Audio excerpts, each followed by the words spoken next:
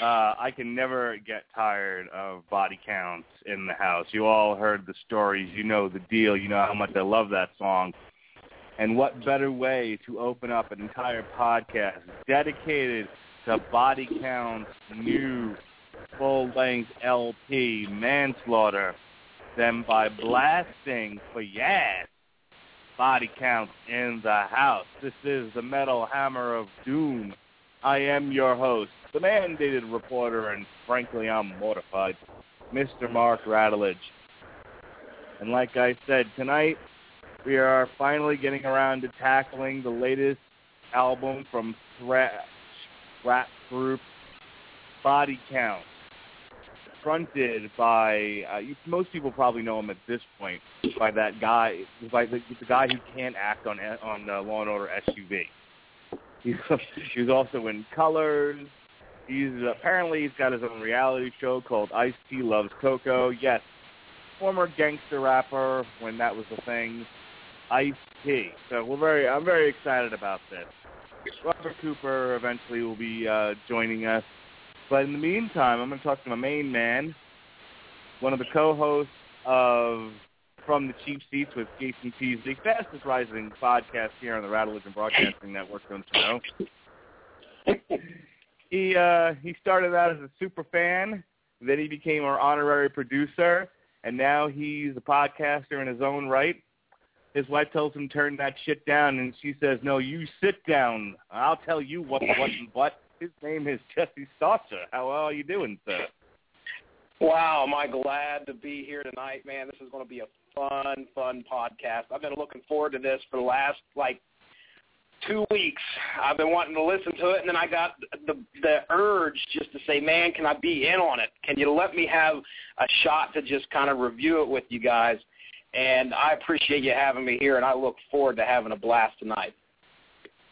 Yeah, you're always a part of the show one way or the other, via comments or sending us pictures and stuff. And I've heard you on From the Cheap Seats. You've always got something to say when Jason finally gives you a chance to let you say it and doesn't cut you off. So this is it, man. This is your canvas to paint on. I'm glad, man. I tell you what, Body Count. I know I shared a lot of history when you guys did the original album. That was a while back. How long? I mean, that was a couple months ago when you guys did the 1992 album, wasn't it? It had to have been in at least February or March because it was okay, before yeah, so it was before I took my hiatus. Okay, all right.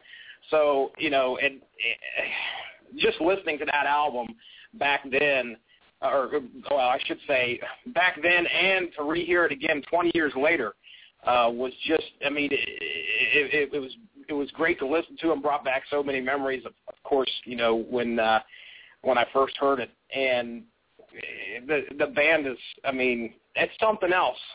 Back then, when I first heard of Body Count, it was something else, and I was excited to hear that they were coming out with this new album, and I'll be darned if you know, I was you know, I'm glad let's just say I'm glad I get the chance to put my input in on it tonight. One of the things I've always enjoyed about Body Count and Ice-T and bands like this is they're unabashedly aggressive. There's yes. And that's actually and I want to transition into something that recently Ice-T said. Ice-T's been doing a lot of media for Manslaughter. They've played on the late shows. There's been a ton of articles written on the album and Ice-T and everything. They've been making the rounds. They're obviously they're also on tour for Rockstar Mayhem. Not coming to Florida, weird, but so Ice-T's been making the rounds, and he's been actually talking about the pussification of America, and we're going to get to that in just a second. But I've always enjoyed that about Body Count. They're just, it's simple aggression, you know. It's simple fantasy aggression. I mean, when we get to Talk Shit Get Shot, you know, that's a great example of the kind of stuff that Kevin Smith was making fun of when he did Jay and Silent Bob Strike Back. You know, the whole idea of you know, kids on the internet, you know, douchebags on the internet talking shit about people, and just the fantasy of wanting to go to their house and punch them dead up in their shit. You know? Oh yeah. Just right in the mush. And that's kind of what Ice-T does. That's the intrinsic value of Body Count, is for a little bit you get to play in that world of fantasy of just being and the other thing about it is, when you're a kid, when you're at least I was, when you're a teenage boy, you want that soundtrack to your aggression. It's one of the reasons why I was into Pantera as a kid. It was the soundtrack to how I felt. It was the soundtrack to what I did. Body Count was the same thing. It was the music playing how I felt, and you know, and at least like there was a guy that seemingly understood where I was coming from. I mean, does anyone out there want to run around and shoot cops? No, not really. But you know, do you get mad at times that the cop pulls you over because you rolled through a stop sign? Meanwhile, that you hasn't found the bike that was stolen out of your driveway. You know, that sort of thing. Exactly. You know what I mean? And then he does a great job of, you know, just like you said, you get so pissed, and I mean, yeah, I wish I could shoot somebody. There's plenty of people out there just like, man, I just want to shoot somebody or shoot something, and that sounds horrible to say, but you can listen to Ice-T. You can listen to Ice-T sing that shit. You can listen to him talk about it in his music, and Body Count talk about it in their music, and you not only do you get the satisfaction of listening to them, you know, talk about what you wanted to do for such a long time, you get to sing with them too, and you know, you run around and cop killer, better you than me, you know. That song, even though I haven't listened to that album, no, it isn't, and that's what makes it beautiful. That's what makes it beautiful, and it just makes it fun. It makes listening to this fun. And that's one of the things I enjoy about it is, you know, how enjoyable it is to listen to music and actually, you know, you can see what's going on, and that aggression that you're talking about, it gives you that outlet. You're not going to go shoot anybody, you know. Let's be honest. You're not going to shoot anybody. But you have that outlet to let it go, and you got Ice-T out there singing about it, and that's about as good as you're going to get until you start playing Xbox, and Ice-T has a few things to say about that. Yes, he does. I want to add this part to the conversation, and whoever's in the wind tunnel, you fix it. let me say this much. Ice-T and Body Count tend to ride that line between awesome and silly. It does get a little over the top at times, and somebody describe Body Count as grindhouse music, and that's actually the best way I can describe them. Is that they can be so over the top and silly at times that it just reminds you of Splatterhouse. But and I think you have to know that going in. If you're going into this thinking that this is going to be some super serious music and with just awesome musicianship and everything else, of course you're going to think the album's retarded. But if you accept the fact that this is just pure fun, it's candy, it's just sugary sweetness for for the violent soul, then you know what it's all about and you get it. As Vince McMahon once said in the commercial, get it? I want to talk a little bit about what Ice-T has been saying in the news as far as the end of manhood and sort of the inspiration for his album Manslaughter. But before I do that, late to the show, but don't fret about it because he always brings goodness. He is, of course, my normal co-host here on the Metal Hammer of Doom. He held it down for me for several weeks and did an awesome job. And he's back right now. He's a working man, don't you understand? Mr. Robert Cooper, how do you do, sir? Oh, I do pretty dandy.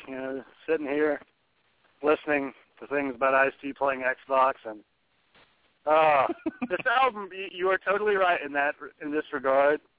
That it's like it rides the line between there's some really serious and like interesting social commentary and topics, and there's some other times in this album I feel like Ice-T shaking his cane at kids walking by on the lawn. Yeah, there is a certain element of this where Ice-T is just like, what are you doing out there with your long hair and your rock and roll and your blogging? I don't get it. And your vegan food. Fuck a vegan. You know what's blood in the human body? We're going to get to that. All right. I want to get to the album, but we can't talk about the album until we talk a little bit about this whole concept that, according to Ice-T, and I want to get your guys' thoughts on this in 50 words or less, and then we'll get into the album. He's essentially saying manhood is dead. Quote, I think right now you're dealing with pussification of the male sex, says the Ice Loves Coco star. Men are just being so passive. I love the way that sentence is written, by the way. Men are just being so passive, not standing for something. They're very politically correct. He is quick to differentiate between soft heterosexual men and what he calls the gay male, says T. This has nothing to do with the gay male. The gay male is gay, and I have no problem with that. Thank you for the clarification, Ice-T. Men are just soft. It's okay to say you want to be a woman, but try to be a man, and there's something wrong with that. All right, let me go over to you first, Mr. Jesse Starcher. Now, I mean, I know you as a fan of the podcast and through Facebook or whatever. I don't, and I see you put up pictures of your kids all the time and all of that. Manhood, and as far as like teaching your kids and yourself, like what does that mean? Do you agree with Ice-T and that sort of influences how you do things? Do you disagree and feel like no, you have to do things a certain way? What are your thoughts here? Well, to me, I think me and Ice-T come from two different places, and I don't know if that's kind of obvious or not, but he grew up in the hood. I grew up in the country, and I think there can be some truth to what he's saying there. Obviously, he's one of the things that you just like you said, you brought up the pussification of man. And when we listen to that song, or when that comes up, you can hear what he's talking about is it seems like manhood has not.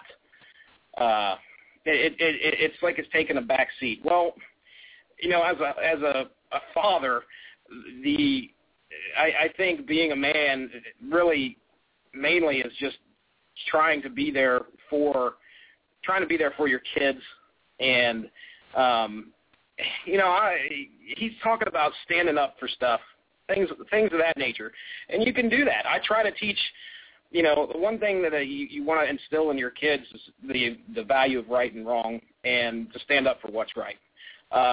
To me, I think that is mainly what, if I'm going to talk about manhood, that's what I'm going to try and say to my son. It's like, look, man, you've got to stand up for what's right, and if you believe it's right, then you've got a duty to stand up for it. But the pussification of man.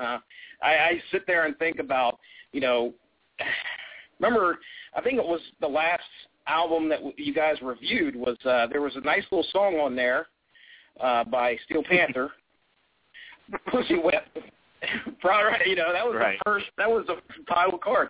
So that kind of figures in. I kind of thought that figured into what Ice-T was kind of trying to get around to saying, like, men are becoming softer and not as hard as they should be, and not. I don't know. I think that it all comes down to standing up for what's right. That's just me. I mean, I don't know. Ice-T's got a lot of different values than what I grew up with. And hey, that's just the way it is. Like, give me a real quick example of that. What do you mean? Well, he has a different value than you? I should say that he grew up with a lot more hardships than I did. So the only thing that he has to kind of base his manhood off of is what he had to see when he was growing up. And he is the OG. He's the original gangster. And if I can tell you, I don't know Ice-T's biography, but from what he puts out there on records and what we've heard, we understand he's growing up from the hood. He had a lot of stuff that he had to fight for, and there are probably different ways of going about fighting for it than I ever had to do. Well, here, let me throw this in out there, and then I want to go to Robert real quick. There's a song in here called Get a Job, and it's funny. The chorus of it is, he's talking about, like, people who are on food stamps and, people who are just sucking from the government teat. There's a difference between sort of trying to get help when you're down and you're luck from the government, just enough to pull yourself by your own bootstraps and get back on the horse again. And then there's people who generationally just take from the government. And he's talking about those people. But it's funny the way he does it. He's like, get a job, learn how to rob. It's like, dude, it's kind of like what my father used to say. I don't care what you do, just do something, because something is better than nothing. So it's like Ice-T's message to the world: get up and get a job, or at least go steal something from somebody else. But don't sit there, and accept government checks. And I always love to talk about this. In all my years of being a social worker, my most favorite horrible thing that I've had to experience is people who, the moms who take their kid down to the Social Security office to get them on disability because they have ADHD. No. And you guys maybe know what I'm talking about. The kids don't have ADHD, but it's a quick way for them to make a buck off their kid. And psychologists, they're trying to make a buck too. So it's a game system. And that's the kind of thing that Ice-T's talking about here. Robert, 50 words or less from you. Do you think? This is not something new that Ice-T came up with here. People have been talking about the pussification of America, the pussification of men for a while now, which is funny to me because the other side of those articles is people saying that, like, women had 1 year. There was the year of the woman, and that's it, and they're still hitting glass ceilings. And so you really have just a lot of animus in the culture between the sexes. But I want to hear from you. Do you agree with Ice-T that there's a wave of pussification in the culture, or you think he's just kind of an old man shouting at the street, and that there's plenty of manhood out there? You just got to know where to find it. Yeah, I think it's. I agree partially with what he's saying. Like, heck, you can look at metal, and there's a lot of that. I'm like, a bunch of fucking wussies. But at the same time, manhood that's always changing, right? Like, it just depends on the societal norms of the time. Like, if you compare us to, like, fucking Sparta, where there was, like all about fucking beating chest and little boys. Like, yeah, that was manhood to them. But they look at us like 20 years ago and being like, yeah, manhood's dead. I mean, I just think it's one of those, it's all really where you're coming from and where you're really, how you're looking at it. Because, I mean, yeah, like in some ways, manhood is kind of taken, I guess the idea of manhood is really not as strong as it used to be. I mean, those people are still there. I mean, just because you have some people that are, well, I don't know, more sensitive or something, you know, that doesn't mean that manhood's dead, men are dying, and we're all going to become a bunch of highly effeminate men like that. Wasn't that a gag in Austin Powers or something? The highly effeminate man. I can't remember. But it was like, yeah, it's like, oh, yeah, he's gay. No, he's just highly effeminate. No, it was probably Mad TV. Anyways. That does remind me of the Big Bang Theory, where Raj's parents are like, it's true, he's doing it, he's coming out of the closet. He was just like, I'm not gay. If anything, I'm metrosexual. And the father just looks at him like, how is that better? Yeah, I mean, the whole metrosexual thing, I'm like, yeah, whatever. But I mean, that's been going around for a while too. I mean, I just think it's not necessarily dead, it's just changing. Like a snake, you know. Oh, shut up, car, I'm getting gas.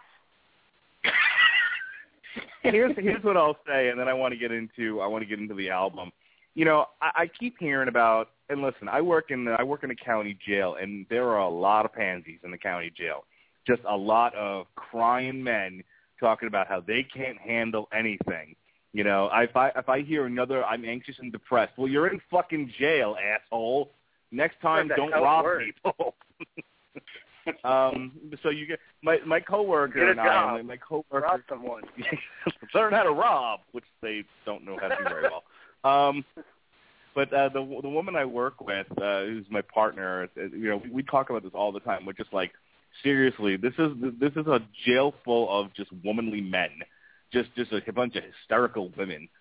But our view is somewhat skewed. We're talking about people who are just broken to begin with, and they're collected into this one institution. However, you know, if I look elsewhere, if I look at, you know, like say the armed services, if I look, you know, at a bunch of dedicated fathers, you know, that's what Jesse was getting to, I'm going to see a distinctly different presentation of men. And my last thought on this, and then I want to get to the first track. Is I listen, you know, every week I do a podcast with Gavin Napier and Chris Evans and Jed Lucid of the Casual Heroes, and we talk wrestling. And I never get the impression talking to those three guys that I'm talking to three womanly fellows. You know, if anyone's ever heard that podcast, that's about the furthest thing from, gay, feminine, you know. I mean, especially Jed's fantasy locker room. Yeah, exactly. We are rude, crude, and vile, you know, just awful human beings, but I would not call it womanly. So I think Ice-T's view is somewhat skewed here, being, you know, he's in Hollywood, and yeah, you're going to see a lot of metrosexual men in Hollywood. He's looking kind of down, like from up high. Right. Like he kind of just sees all those sorts of people. Whereas if he was still probably, you know, back in the hood where he was, I'm sure he'd maybe see things a little differently. Yep. All right. Maybe. All right, so our first track here also has a video that's been featured, and we're going to get into the controversy of this. This is the first track off of Manslaughter, first video, Talk Shit, Get Shot. Talk shit, get shot. Hard, motherfucker, get shot. Pop off, get shot.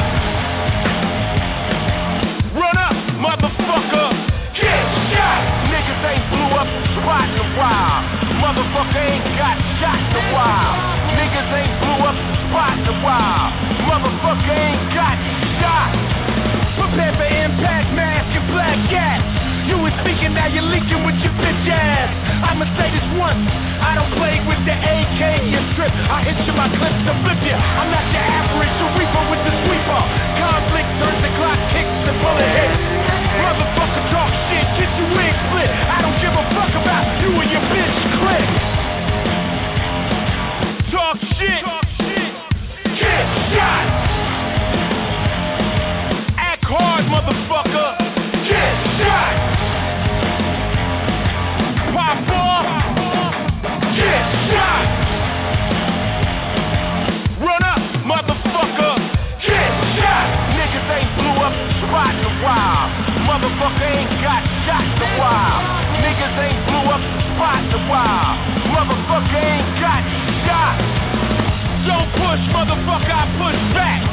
fuck with me and catch a 223. We in the age of the gauge, double lock to make the talk stop. Black ops, I fucking live for the headshot. Act hard, motherfucker, stick your chest out. Break north, bitch, that would be your best route. Don't test me, I'm a psycho with the rifle. Beast with the piece, bully with the bully. Anyone can get it. Anyone can get it. Anyone can get it.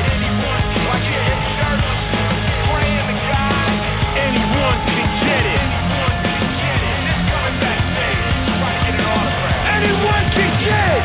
For some reason, you motherfuckers think this is a game. You think you can say anything you want and nothing will ever happen to you. You think we live in a new age. But let me tell you, it can happen real easy. Don't make me bring the gravity, nigga. You can get hit with the fifth, twisted with the biscuit, blasted with the ratchet, jack with the mac, body with the shotty, dump with the pump, rock with the Glock, sprayed with the K, dome with the chrome, down with the pound, tap with the strap, whack with the gat, duster with the musket, tag with the mag, wet with the Inflatech, bled with the lead. Talk shit, get shot. Did it get to a point in that song where you felt like he was just making up names just to rhyme? Like, I don't feel like half of those things were even slang for guns. I was just like, you can get slated with the refrigerator. I was like, what the fuck did you say? William Perry? That is honestly, that is my favorite part of the song. When he starts rolling down the slang terms for guns, when I first heard the song, I'm like, okay, I recognize that one. What the fuck is a biscuit? The fuck is a biscuit? I've never fucking heard. You can get slimed with the lime, pictured with the diction. I mean, I can look around my house and just start naming shit. Waving with the baby. You can get twisted with Melissa. I went on to Metro Lyrics or whatever it is, and I straight up copied that shit just so I could actually see what he was fucking saying and try to see how many I recognized. And I watched a few. I've watched Boys in the Hood and a few of those, a few movies back in the 90s, and I can name off a few of those that I've heard, but there's a few that I have no fucking clue. As a matter of fact, there's one part in here where they actually put question marks because they didn't even know what the fuck Ice-T said. I'm telling you, he's just freestyling, and at one point he said, "Yeah, but the man, bar with the bar, digga." He's just fucking going Kid Rock on that mic. But I let it play long enough just to get that part out because this is one of those songs where you can say just as many negative things about it as you can say positive. First of all, the beat is awesome. The actual music to it is that exactly what we were talking about. It's that kind of simple aggression. It's WWE walkout music. Okay, it really is. It's lyrically bereft, but it sounds awesome.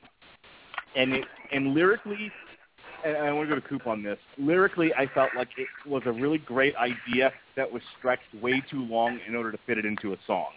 There's so much repetition and so much nonsense. They were just like, okay, essentially you had an idea, but you didn't have enough. The idea wasn't big enough to fit into a song, so you just repeated yourself over and over and over again. This was like somebody taking a techno song and deciding that they were going to write lyrics to it. Yeah, and that's sometimes a problem we get kind of often on this record, and just in a few spots. It's not nearly as bad as I thought it'd be. But, this song here it does drag a little lyrically, just because they're trying to kind of fit the idea of, getting shot because you're running your mouth. Well, yeah, but they don't really, they're kind of just trying to savor all their time until they hit the point with he starts naming all the slang parts for guns. Then every single person listening is just looking around like, what? Was I too dumb? Was he hanging out? Was he had too much time on his hands, like too much time shooting reality shows that maybe he couldn't write. So he's just like, quick, what reminds you of Ernest the Cat Miller? Like, it's just random. Yeah. Just like Biggle with the Wiggle. Okay, whatever. Yeah, it was like randomly. It's like, I have an idea for a song. Talk shit, get shot. What are the lyrics?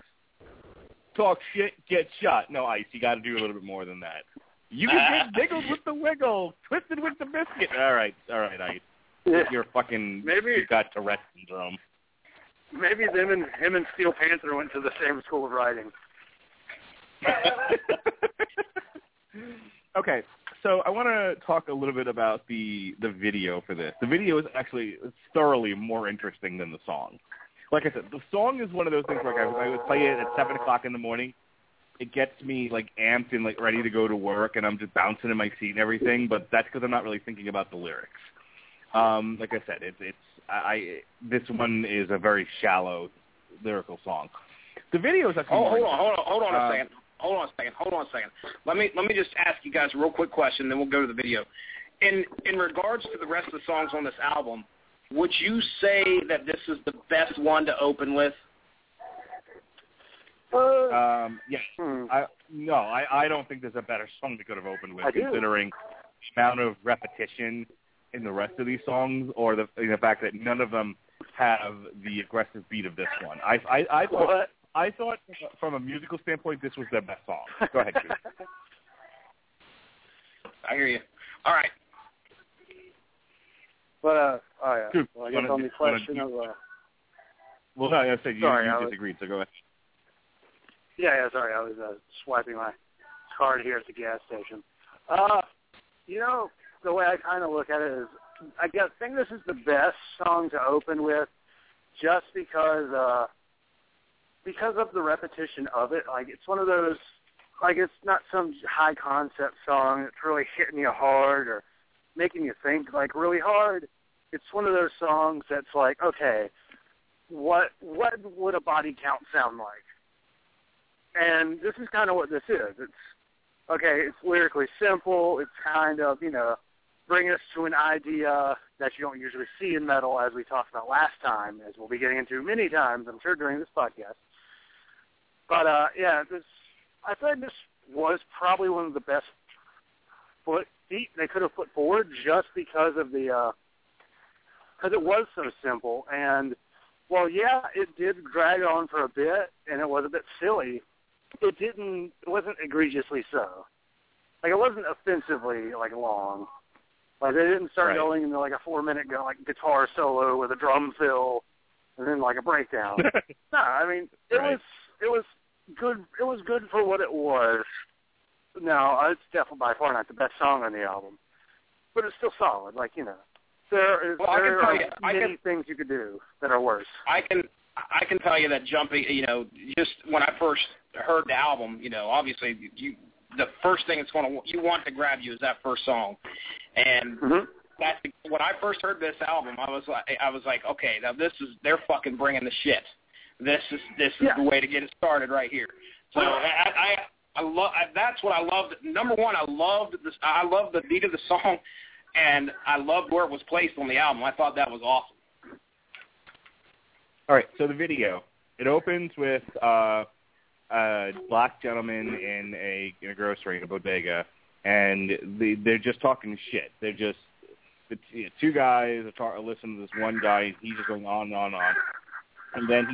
And then he says, "Oh, there's a new Body Count album out," and they start making fun of Ice-T. It's just like it's like hashtag Ice-T. I prefer lemonade, and it's funny. It's like legitimately funny, some of the stuff that he's saying, but he's talking shit about Body Count, and then in one of those like mystery science theater type moments, Ice-T sort of appears in his cell phone and tracks him into the phone, and the next thing you see is the band. He's on stage tied up with the band, and they're performing "Talk Shit, Get Shot." And there's a bunch of white kids all moshing, stage diving, and whatnot, like you do. And he's just tied up on the stage looking rather perplexed.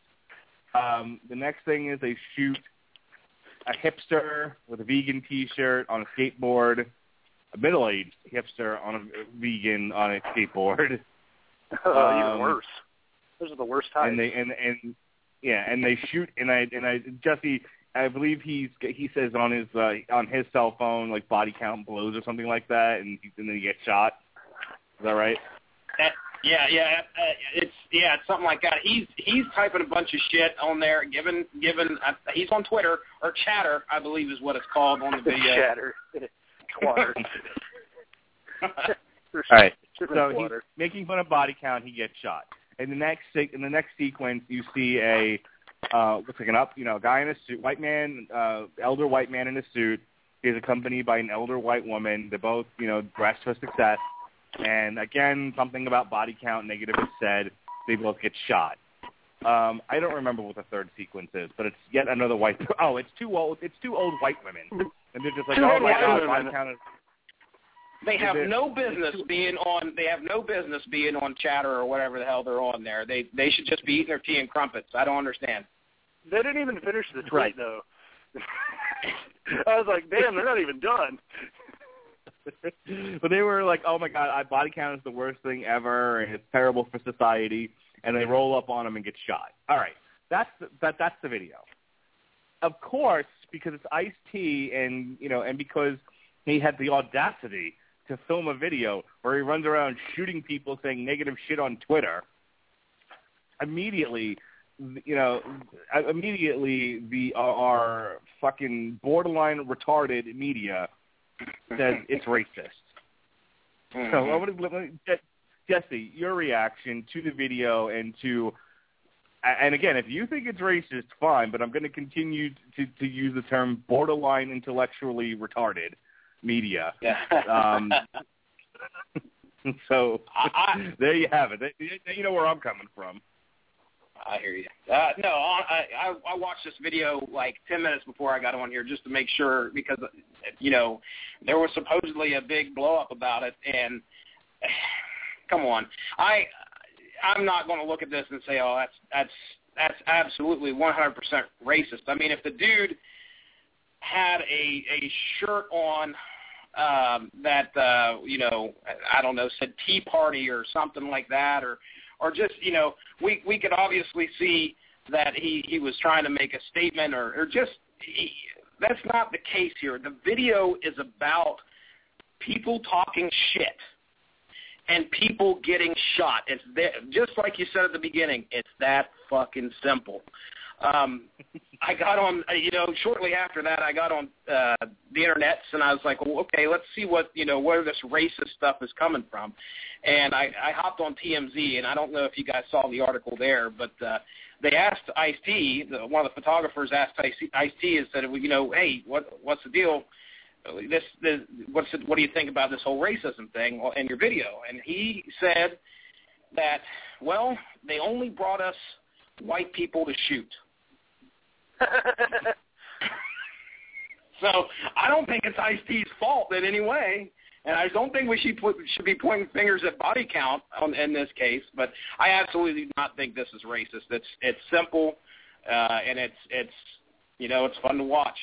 That's my point. Okay, well, a couple things. One, the director's white. Before anyone says, "Aha, it's the director's fault," clearly he's racist. Oh, there we go. White too. He's white too. Right. He hates white people. Let me say this.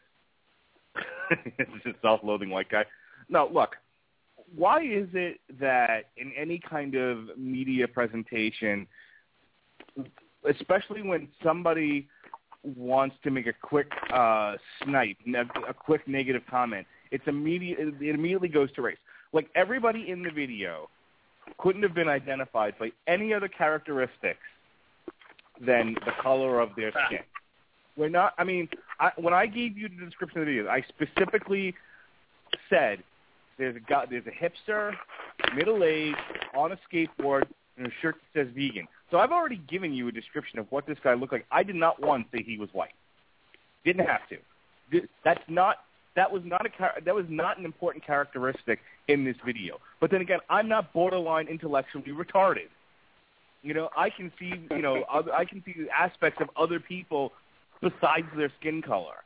But it's like any time. I used to really be into politics, and part of the reason why I've sort of backed away is if you ever want to take somebody down politically, just call them a racist.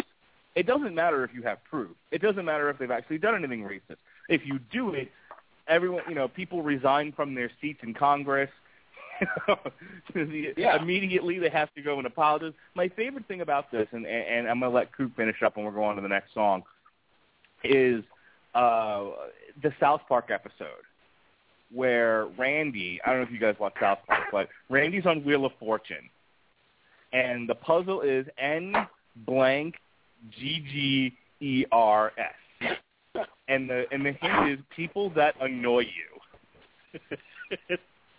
And you know what Randy says. He's just so happy about this. He's just like, niggers! The camera guy look at him, and everyone's like,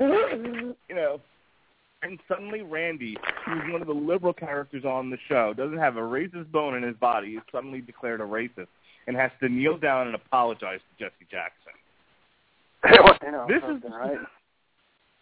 Yeah, no. Well, Sharpton may have been on the show, but the part I remember was Jackson going, apologize. Yeah, apologize. That was funny. N-G-G. Do I have to say it? Yeah, yes, you do. Are you sure? Like, this could go really bad. This sir said, niggers. I'm sorry, sir. It's naggers. Naggers. And then he gets in trouble for apologizing to... Right. And it's the situation with it is bereft of any context. It just immediately is like he's a racist without any further knowledge of the situation. And to me, that's the story of this video. It was, we don't like Ice-T. We don't like what he's saying in his music. So we're going to look at this video. Oh, there's no black people in it. Therefore, it's racist. I mean, it's such bullshit. Last words, Coop, and then we're going to move on. Yeah, one of my friends is like, just the black guys, he wouldn't have got tied up. And I'm like, you're right. But no, I don't think it's really racist. I mean, have you seen Ice-T's wife? She's white. Ish. I've seen way too much of Ice-T's wife. Thank you very much. Why? Does your wife watch Ice and Coco? No, but her body parts are all over Twitter, and therefore they're all over 411 Mania. Yeah, that's true. I once pretty much made a friend at a used bookstore. He's like, man, you write for 411? I'm like, yeah. He goes, man, next time you there, tell them to get more Coco on there. And that's why they do it. I'm like, all right Mike, whatever you say. Cat, off my balls, fuck. One more time. This is track number 2. This is Pray for Death. Pray for death! Pray! Pray! Pray for death! Pray! Pray! Pray for death! Pray! You crossed your last, motherfucker! It's time to pay your dues! It's time to make you suffer! It's time to turn the screw! Your pain will be my pleasure! Your screams will make me calm! Your useless pleas for mercy! I'm having too much fun! My only plan is to keep you alive! So you feel every burn, every cut of my knife as I rip through your skin and your flesh hits the ground! I dismember you slowly and feel your heart pound! You just crossed the wrong person! Torture's my bin! Your fatal mistake! Tonight's my revenge! Watch you bleed at my feet! You thought you got away! Now you beg for your life! I suggest you should pray! Okay. It doesn't get much more simpler than that. Not entirely certain what he's singing about. Apparently he's just killing people in this song, and there doesn't seem to be any rhyme or reason to it. Jesse? Oh, he's got a reason. I think in this is definitely a revenge song.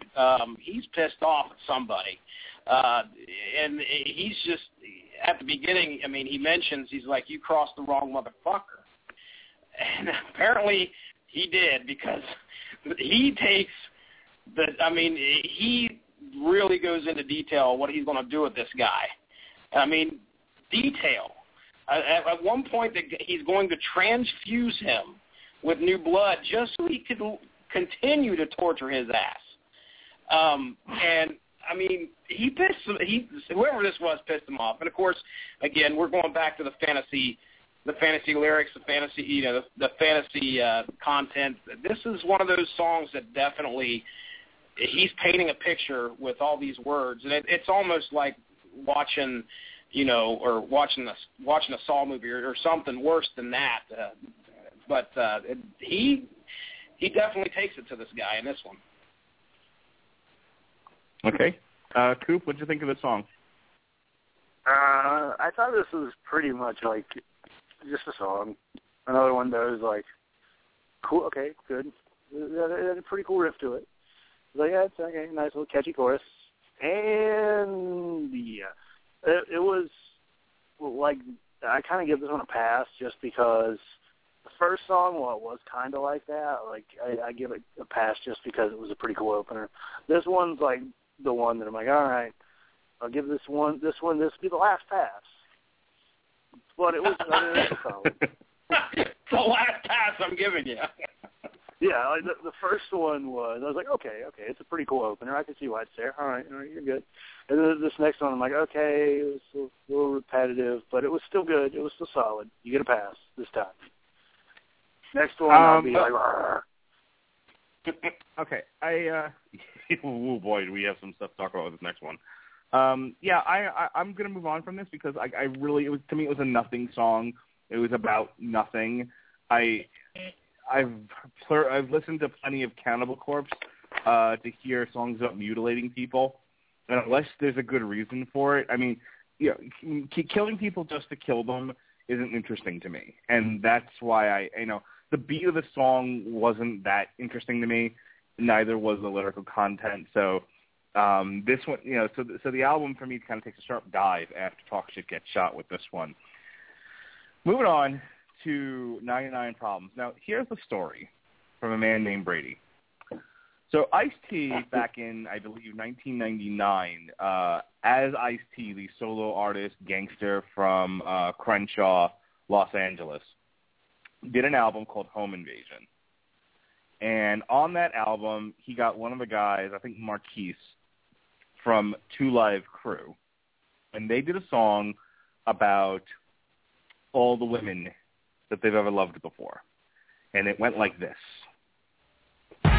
Yeah, last year a lot of motherfuckers asked me why I didn't do no old sex nasty shit. But this year I went down to Miami and got my nigga from True Live, brother Marquise in the house. Yeah, I'm the motherfucking nigga. Yeah, we gonna answer the question about girl problems. All these niggas is having girl problems, Mark.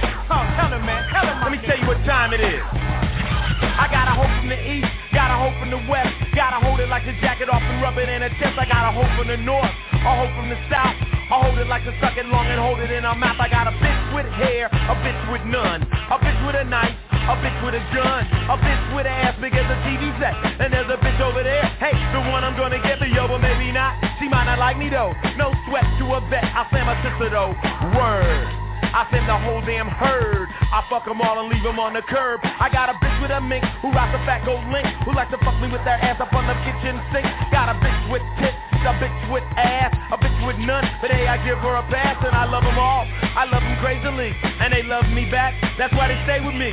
So if you're having girl problems, I'll prepare for your son. Got 99 problems and a bitch ain't one. Hit it. So a couple of years later, an artist, former drug dealer, and allegedly one of the most overrated rappers in history, Jay-Z, stole the hook from, well, he didn't steal it, borrowed and paid for the hook from that song, I Got 99 Problems, But a Bitch Ain't One, Hit Me, and wrote a song around it, which in my opinion was eminently better than the actual 99 Problems. And it was called 99 Problems. Which, by the way, is one of my wife's favorite songs. Just thought I'd throw that out there. So they paid royalty. Jay-Z paid royalties. The song became a big hit for him, and most people now associate 99 Problems with Jay-Z. They don't know that it's originally an Ice-T song. So Ice-T decided in his own inimitable fashion to steal it back. And this is what he came up with. Yo, check this out. I got a hoe from the east, I got a hoe from the west. Got a hoe that likes to jack it off and rub it in her chest. I got a bitch from the north, got a bitch from the south. Got a bitch that likes to suck it long and hold it in her mouth. I got a bitch with hair, a bitch with none. A bitch with a knife, a bitch with a gun. A bitch with ass big as a TV set. And there's a bitch over there, hey, the one I'm gonna get, but yo, but maybe not. She may not like me though. No sweat to a vet, I'll rock a sister though. Word. I rock the whole damn herd. Fuck them all and leave them on the curb. I got a bitch with a mink who rocks a fat gold link, who likes to fuck me with her ass upon the kitchen sink. I got a bitch with tits, a bitch with ass, a bitch with none. But hey, I give her a pass and I love them all. I love them crazily and they love me back. That's why they stay with me. So if you're having girl problems, I feel bad for your son. I got 99 problems and a bitch ain't one. Hit me. 99 problems and a bitch ain't one. If you're having girl problems, I feel bad for your son. Got 99 problems and a bitch ain't one. Got a bitch that's old, a bitch that's new, a bitch who loves velvet and the color's blue. I got a bitch that's fat, a bitch that's built, a bitch so old her titties give out powdered milk. I got a bitch who's funny, a bitch who ain't, a bitch that can sing, a bitch who can't. I got a bitch that loves fucking on an airplane. I even got a bitch off Soul Train. I got a bitch who rolls ragtop ends, long ends. I got a bitch who's broke as a bum, but she's the most fun. I got a bitch that plays piano, a bitch who don't, a bitch that dances naked, a bitch that won't, a bitch who's short, a bitch who's tall, a bitch who burns my phone out with priority calls. And I love them all, I love them crazily, and they love me back. That's why they stay with me. So if you're having girl problems, I feel bad for your son. Got 99 problems and a bitch ain't one. Hit me. I used to have a bitch that would burn out my phone with priority calls, but that's not what's important right now. Okay, so Ice-T essentially took, and this one makes my head hurt, took the best parts of Jay-Z's 99 Problems and said, I'm going to do the exact same song I did back in 99, but I'm going to do it a cappella, and then I'm going to do it over Jay-Z's 99 Problems. And all I can say is, and I'm going to shut up after this and just let you guys comment so that we can move on from this, but all I can think about during that whole song is two things. One, I so don't care about your collection of women, number one. Number two, there's a movie reviewer who I like, Confused Matthew. I've talked about him a bunch on Long Road to Ruin. And in his review of The Desolation of Smog, there's a scene where they're escaping from the elves in barrels, and he keeps saying the line, this is like a video game that I can't play and therefore is not interesting to me. And that's kind of what this song reminds me of. I got a lot of women and you ain't got none. I'm like, you're absolutely right, Ice. You've got lots of women. I've just got my wife. What are we talking about here? It's like, this is one of those things that I hate about rap music. And normally Body Count does a really good job of staying away from this sort of thing, but in this case, they embraced it wholeheartedly. It's like, look at me, I've got a lot of money, I've got lots of drugs, I've got lots of jewelry, and I've got lots of women, and aren't I great and aren't I wonderful? Worship at the altar of me. And I listen to that and go, that's so uninteresting, I'm getting bored just thinking about it. I don't care about you and your stupid life.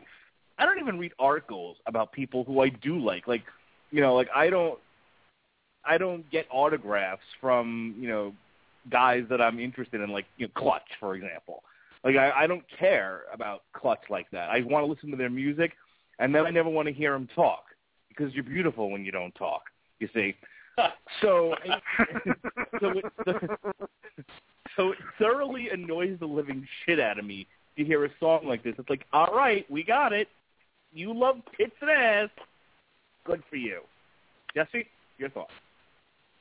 Well, let's get something straight right off the bat here. Neil Fallon does not talk. He preaches. Right. Call back. Yeah, I absolutely agree with you 100%. You know, the one thing that we go on to this song here, and I'll tell you right now, almost every single song on this album made it over to my playlist on Spotify. I got a big metal playlist on there. And there are about, I think, 2 songs that didn't make it on there, and this would be one of them. I just don't understand why this song had to be on that album. I really, really do not. There's a time and a place, and apparently Ice-T thought this was the only place, I guess. I don't know. But and just like you said, and this is one of the I like this album, all right? This is one of the inconsistencies of this album, because when we get a few more tracks down, we're going to hear a song that absolutely tears this fucking song to shreds. And because, you know, when we'll come back to it once we get down there. At least I'll mention it again. But, I mean, let me just go ahead and say one more thing, and I'll get off the soapbox. This is why I listen to this show. So if anybody's listening, this is why I listen to this show. Going into this show, I thought Jay-Z fucking wrote this shit. I did not know that Ice-T wrote this shit. So I learned something new, and when I first heard this song, I'm like, why the fuck are you doing this, Ice-T? There's no reason to be redoing Jay-Z's 99 Problems. Well, I was a little incorrect there. I apologize. But yeah, absolutely do not believe this song should be on there at all. And I don't know if anybody's read anything as to why he put it on there, but I don't think it belongs there. You know, Chris Christopherson, I think, wrote the original Sunday Morning Coming Down. But the one that I'm familiar with is Johnny Cash's version. Same thing with All on the Watchtower. I think that's Bob Dylan who originally wrote that. But then it was played by Jimi Hendrix, and everyone kind of universally just says it's Jimi Hendrix's song. You know, yeah. 99 Problems, as far as I'm concerned, is Jay-Z's song. It's so much better. It's got such a better story to it, and it isn't just I got a bitch, I got a bitch, I got a bitch, I got a bitch, I got a bitch, I got a bitch, I got a bitch, I got a bitch, I've got Tourette's. Robert Cooper. Go. Here's a bitch, there's a bitch, everywhere a bitch, bitch. Old Nick Ice-T had a bitch. And the problem was not them. And the problem was not them.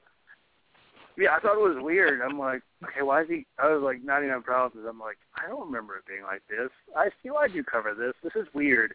But see, now I know, because it sounds like to me he's taking his song back. just like Jay and Clerks 2, he's taking it back. He's taking it back. Let me ask you a question. I'm taking it back. Let me ask you a question, Mr. Cooper. What does Bane think of all this? Bane was wondering what would break Ice-T first, his resolve or the fact that he didn't get credit for the song. Does Bane have a lot of bitches? I've got 99 problems, and the destruction of Gotham is not one. He's got 99 problems. 99 problems and a bat ain't one. He's now not a problem because I broke his back and threw him in prison. But bitches are a problem right now because, you see, I have a crab on my face. I can't do much with it. It's hard. I love Bane. It's hard when I love it when Bane shows up. When Bane shows up, the show is on a roll. That's right. This show has 99 problems and a Bane ain't one. Anyway. All right. Thank you, Robert. Yeah, you're welcome. Anytime. But yeah, I'm a little bit rusty, as you can tell. I was going to say, nothing like putting you on the spot, right? Yeah, I just don't do it. I don't do it as much because I don't want to troll the warden too much. But anyways, yeah, I guess he's just taking the song back, just showing kind of, oh, look, yeah, this was my song. So I like the way, if you look at what Jay-Z did with it, instead of like Ice-T was bragging about I got all the bitches, that's why I don't have the problem. Wasn't Jay-Z's kind of about like, I like the bitches aren't my problem, it's everything else. Right. Right? Yeah, I mean Jay-Z's, I like the way that it's kind of twisted and turned it into more social commentary. I mean, I'm not a huge Jay-Z fan. I don't listen to Jay-Z any. No, this is easily the only song by Jay-Z that I like. Yeah, I think that's like one of the only ones. Like, I've heard that Holy Grail song a few times, but I'm like, Holy Grail, you mean the band? You mean Monty Python? All right. Here's a song that comes close to my heart. We all know I've worked with substance abusers for the better part of 10 years. This one's called Back to Rehab. You say you're done getting high? Bullshit! You say you took your last drink? Bullshit! You're checking in next week? Bullshit! You say you're finished with drugs? Bullshit! You say you're done getting high? Do I look like a fool to you? You say you had your last drink? Tell that to somebody else, man. You're checking in next week, and you expect me to believe that? You need to take your line ass one fucking place. Back to rehab. Go! Back to rehab. Go! Back to rehab. Go! Back to rehab. Go!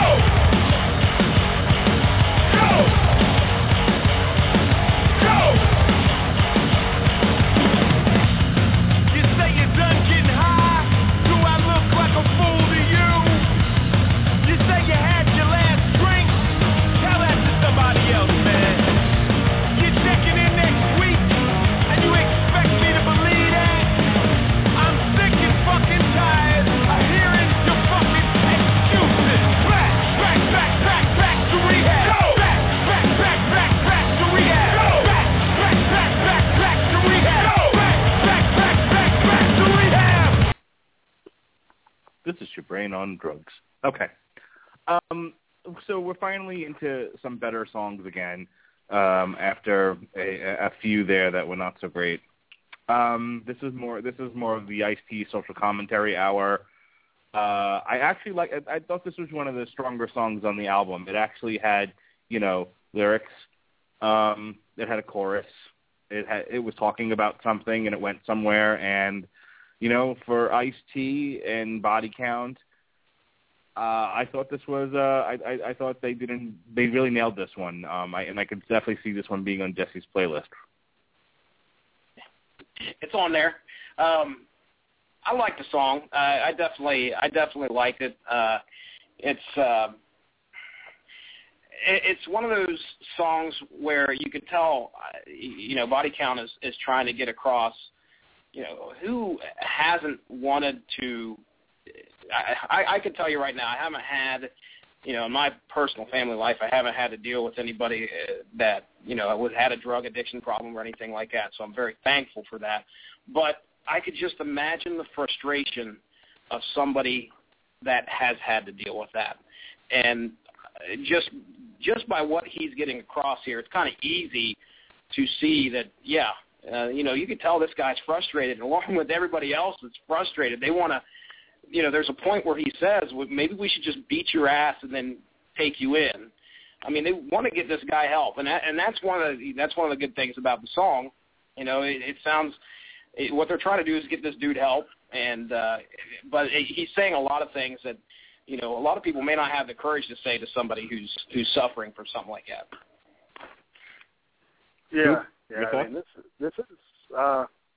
This song, when I was first listening to it, I'm like, okay, Back to Rehab. But then when I was, kind of listening into it through the second half of it, I'm like, oh, this song's actually really trying to get across something, trying to just kind of tell a story almost of, like just the frustration that comes when you have somebody that needs to go to rehab and they come out too early, and you as a friend or as a family member are trying to get them back in there for their own good, and they just refuse. It's really interesting, and I can't imagine just how big of a just heartbreaking pain it is to try to get that person in there, because you're like, yeah, you want them with you, but you want them better. And, you know, like one of the lines is like, no, we don't hate you. Like one of the lines is like, no, we don't hate you. We just want you better. You know, which is, I'm sure, something that probably has been said to one of those guys in the band at one point. Like, oh, you guys just hate me. You don't want me around. Like, no, we just want you better. And this is another one of those songs that, like, I feel like it's unique, really. Like, you're not going to see this in metal or, I mean, you don't all really see it much in hip-hop or what I've heard. But this is maybe a song that's, you might hear maybe something a little folky, but this is almost just unique in the fact you don't really hear that many artists talking about needing to send somebody into rehab. Like, heck, I mean, the only song I remember that was about rehab was by Amy Winehouse. You see where that went? No. I think there's an element of people. You know what it is? Like, I think about rock music and metal, and what ends up coming up with is stories about being on drugs, being strung out, being a slave to your particular vice. But you're right. In some cases, you hear cries for help, but a lot of it is not as straightforward as this. You know, you're not going to hear a song called "Back to Rehab" done by Metallica. But what you might hear is a song, you know, called "Chasing the Dragon," which is a euphemism for doing heroin. Yeah. Something like that, you know, along those lines. You know, "Under the Bridge" by the Red Hot Chili Peppers is a really good example of the kind of song I'm talking about. Aren't those usually from the perspective of the person who needs the rehab? That's another good point. You know, you're not going to see too many. You're not going to see too many. First of all, it's not a cool thing to nag your friend to go to rehab. You know? and rock music is all about wanting to look cool, right? So you're not going to see, you know, like Silverchair, you know, please check yourself in. You know, you're not going to see that. I don't know why I thought about Silverchair. Of all the bands in the world, Silverchair, they're the epitome of cool. Blind Melon says go back to rehab. Welcome to the Totally 90s. Welcome to Totally 90s Sublime. Here at the... some Sublime. Please go to rehab.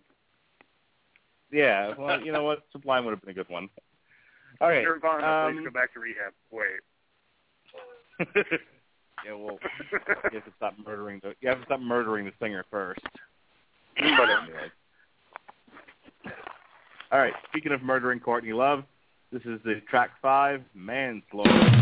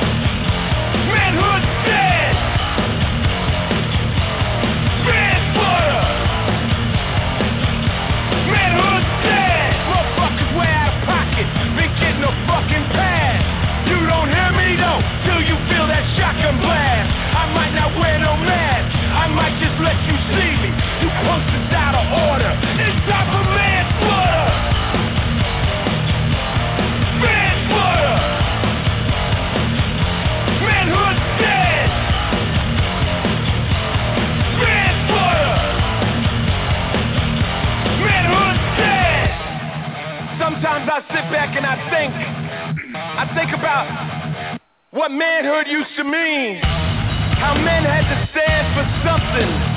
Men like my father, real men. Man has to be about something. Man has to give a fuck. Man has to power through it. A man just can't give up. Steel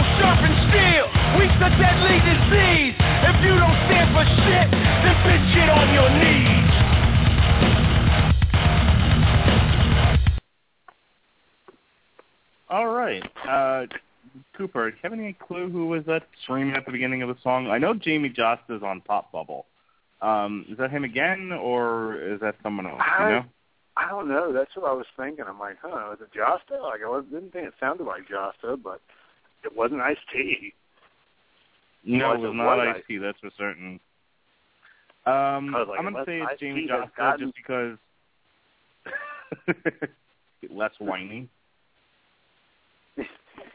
Yeah, I guess that it might have been Josta. Maybe there's let me look it up. Maybe they have Metal Archives. I'm trying to look right now. I'm on Google trying to figure it out. Well, I mean, I went on the I'm on the Wikipedia page for Manslaughter, and Jamie Josta gets credit for Pop Bubble, but no one's getting credit for Manslaughter. So, for lack of any other knowledge about it, we're just going to say Jamie Josta. That's Jamie Josta screaming at the beginning. Good enough for me. All right. Moving on. We talked about this at the beginning of the podcast about, what manhood means and everything. And, he's pretty clear in this that, he gives a shout-out to his dad. I know, and I didn't say this before, but I know that my dad, as far as what being a man is supposed to be, was my biggest influence, And while my father doesn't necessarily fill out the means of what's commonly known as manliness, I mean, he's not into sports, he's not into hunting, he's not into cars. He's into show tunes and Broadway and musicals and Barbra Streisand and movies. So that's my father. But my father was also in the Army. He's got several degrees. He's a smart dude. And he, I remember I had second or third degree burns on my body from being out in the sun too long with my friends. We were out, I think, at Lake George in New York, and I didn't put anything on. We were out in the sun all day at the beach, and I literally had welts all over my body. And my father's just calling me every name in the book. And when he put the ointment on me, he was like, "Good, I hope it hurts." He was definitely the kind of guy that if I fell, he was like, "All right, get up, walk it off." I mean, like I said, manliness comes in all shapes and sizes, I think. And, I think more importantly than all of that, he's always taught me to be responsible for my own actions. He's taught me to try to, take care of myself, don't depend on others, and take responsibility for your own actions. I don't know how any other way to define manhood other than with some of the more surface things, like I said, hunting and cars and sports and all of that.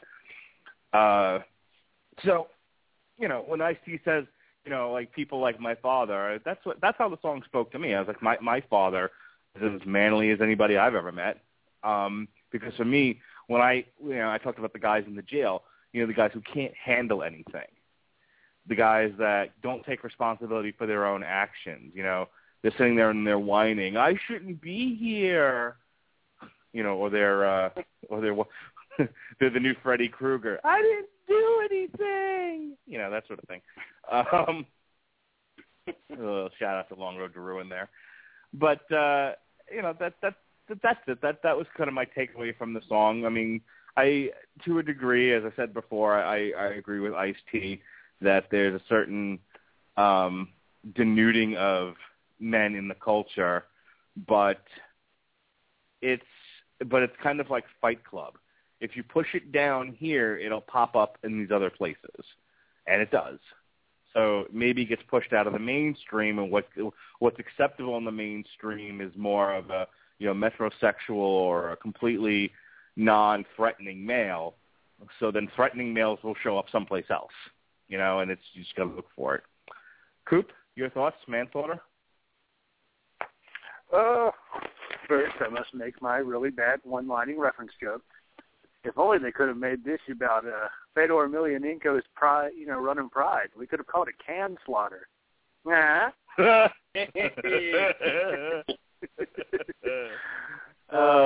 shot. But I was like, always, every time I make a joke about cans, I'm like, Fedor, and most people are just looking around. And I'm like, nah. But yeah, Manslaughter is But again, yeah, we covered kind of the topic of the song. I mean, I guess in terms of manliness, I can't say I really looked at anybody as necessarily manly in my life. Because, I mean, I guess sometimes when I do think of manly, I do kind of, I mean, I guess not manly in terms of, like, the conquering hero manly, but, like my stepdad really, he kind of taught me how to roll, just be nice to people, be good to people, try to be there for people, be good. Be a good guy. I mean, that's being a man. That's what I see. Kind of like what Jesse was talking about, stand up for what you believe in. That's being a man, I think. And, I don't think manhood's, like I said earlier, manhood's not necessarily dead. It's just maybe changing a little. And I'm sure, now that Ice-T's in a different situation and he's getting older, maybe he's just seeing things as different. Because, he's not looking at, manhood doesn't have to be the same in the places he is now compared to where he was. Because, where he was, you have to be, like, kind of rough and tough and kind of hardened to a certain edge because to survive, you just need that. And where he's at now, it's just like, let's Kim Kardashian do it. All right. Okay. Do you have anything else you want to add here before we move on, Mr. Jesse Starcher? I'll throw one thing in there, something real recent that I just saw. I've been watching a lot of Louis, the show that's I'm watching on Netflix right now. I don't know if you guys watch. It stars Louis C.K. But there was this episode, and this song just reminded me of this, and listen to this discussion. There's this episode where he goes in, and he's on a date, and he goes into this sandwich shop or something. And these kids come in there, and they're really loud. And it's a bunch of, 18-year-old, douchebags that come in there, and they're being just obnoxious as shit. And Louis turns around, in front of his date, and very manly says, "Hey, could you guys keep it down?" And so one of the boys comes over and basically just says, "Hey, how about you shove it up your ass," pretty much, and pretty much challenges Louis to a fight. He's like, why don't you tell me you're sorry, and why don't you ask me not to beat your ass? And I thought at that moment that Louis was getting so humiliated and so, oh my gosh, he's in front of his date, he's not acting like a man. So I felt so bad for him. So it ends up that he's like, "Okay, I'm sorry, and please don't beat my ass." He says this in front of his date. So as the kids are leaving, of course, the woman's not interested in him at all. She thinks that's a huge turnoff. Well, Louis decides he's going to follow this kid. And, the whole episode, I'm like, he's going to catch up to him. He's going to beat his ass or something, He's going to stand up for he's going to stand up or make this kid pay. He ends up following the kid to his home. And when he goes into the house, or when he knocks on the door, he meets the kid's parents. And, of course, the kid, is upstairs, and the dad's like, "Well, what do you need?" Talking to Louis. And Louis' like, "Well, listen, your kid threatened me tonight." And so the dad yells for the kid to come down there, and right in front of Louis just starts beating the kid's head. I mean, just starts whipping his ass. And at that point, Louis says, "Hey, why don't you stop beating it on him? Obviously, that's the way he turned. The reason he turned out the way he is the way you treat him." And for a comedy show, there were some parts that were funny, but it had such a message because at the end, the family throws him out, but as he's leaving, the father comes out, and they have a discussion about how, hey, that's how I was brought up. That's how I was brought up. My dad beat me, so I beat my kid. And, Louis like, "Well, don't do that." And, that to me was more of a manly thing and more of a, spoke more manhood, I guess you would say, than actually challenging this 18-year-old kid to a fight and getting your ass beat in front of a woman. And I'll cut it off. Hang on, I want to hang on one second, Jesse. I want to cut you off there and remind people that I think it was Memorial Day weekend, 3 people got shot on Clearwater Beach. And a few months ago, a former Hillsborough County sheriff's deputy shot somebody for being on their phone in the theater. So I'm right there with you, man. Getting into fist fights. Actually, I want to tell a quick story. before, because I don't think I've actually told this one on the air. Maybe I have. Oh boy, I hope have. this is as graphic as the last story. Stop me if you think you've heard this one before. No, this is not. This doesn't involve bukkake. I'm sorry. Oh damn! He slimed me. When I went to go see The Winter Soldier, this was April 4th, and little did we know Jonas was going to be born 9 days later. But this was right in the middle of a month-long period where he could have been born at any minute. So we were on high alert. My wife was basically, said to me, "Go see Captain America. I know that if you don't, you'll pout. And if there's one thing I can't stand about you is when you pout." So, so go see you Captain act America. Like a little bitch. I'll let you go. Yeah, I hate pretty it much. when you act like a little bitch. More or less. It's like there's a lot of things I can tolerate about you, but you pouting because you didn't get to go see your superhero movie is not one of them. So she's like, go to the movie, but obviously if I go into labor, you're going to have to leave. And I said, okay, obviously, I'm not going to argue with you there. She's like, keep your phone, keep the ringer on your cell phone in case there's an emergency. And I said, okay, fine. Like I said, it wasn't that long ago we had a former Hillsborough County sheriff's deputy shoot someone and kill them in a movie theater here in Florida because the guy was on his cell phone for whatever the reasons were. And so with that on my mind and thinking about having to keep my cell phone on, I'm in the theater. It was a double feature. They showed the first Avenger and then they showed the Winter Soldier. And I sit down. This guy comes in, an elder gentleman. He's got his popcorn. He's got his soda, sweatpants, and a button-down shirt. Comic book fan. And he sits down next to me, and I said to him, like, "Sir, I just want to give you fair warning. I have to have my cell phone on. My wife is pregnant. She could go into labor at any time, and I need to know that. I promise I won't be on my phone during the movie. If it rings, I will leave the theater." And I stopped short of saying, "Please don't shoot me. Please don't shoot me." Not in the face! Not in the face! Not the face. I'm not supposed to get bullets in that eye. But the guy just looked at me like I was on drugs. He was like, "What? Okay, sir, you got it. Like, leave me alone. Leave my soda and popcorn." But I mean, we went to, like everyone goes to the beach on July 4th weekend, right? Not this family. We went to Typhoon Lagoon because I'm not going to no fucking beach and getting myself shot.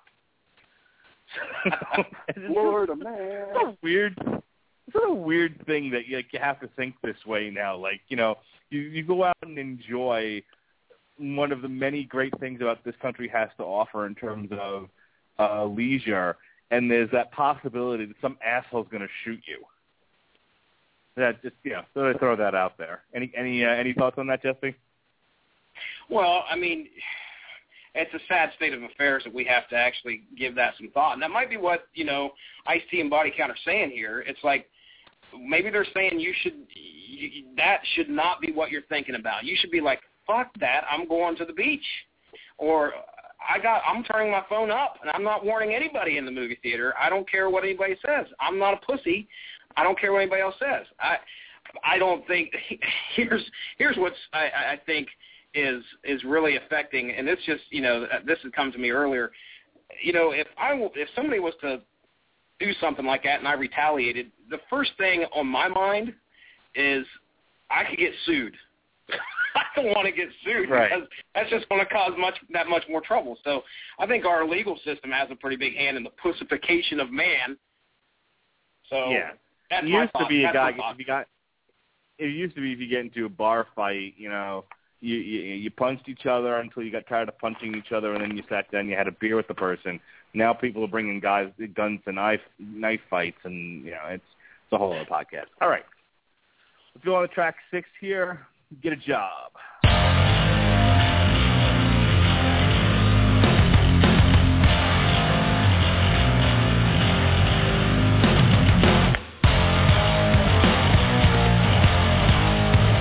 Is killing me. The pressure's agony.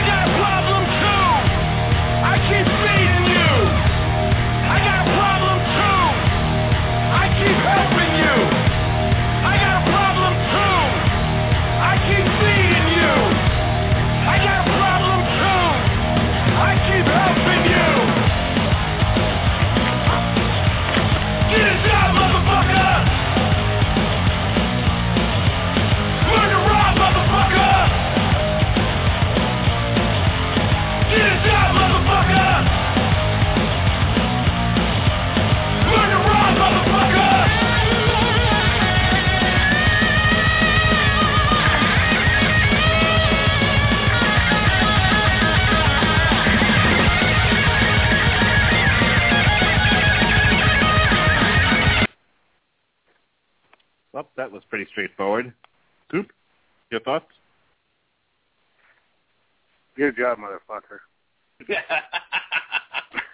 Who isn't wanting to sing that fucking song? I mean, seriously, who is not wanting to sing that fucking song?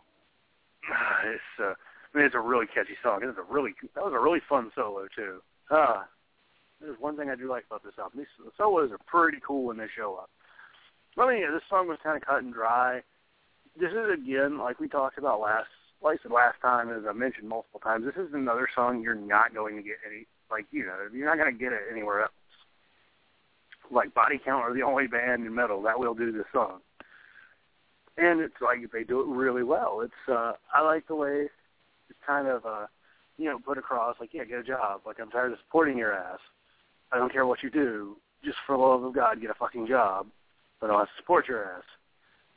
And I'm like, yeah, I mean, I can definitely see what they're saying in that. Because, yeah, you do have people who just live off of the kindness of others and the government. And that's not cool. Love it. Because, that's Body Count, the kings of welfare thrash. That could be considered racist, Mark, because you think they're black. Don't shoot me. White people are on welfare too. Mm. You need to apologize, Mark. Apologize now. Apologize. All right.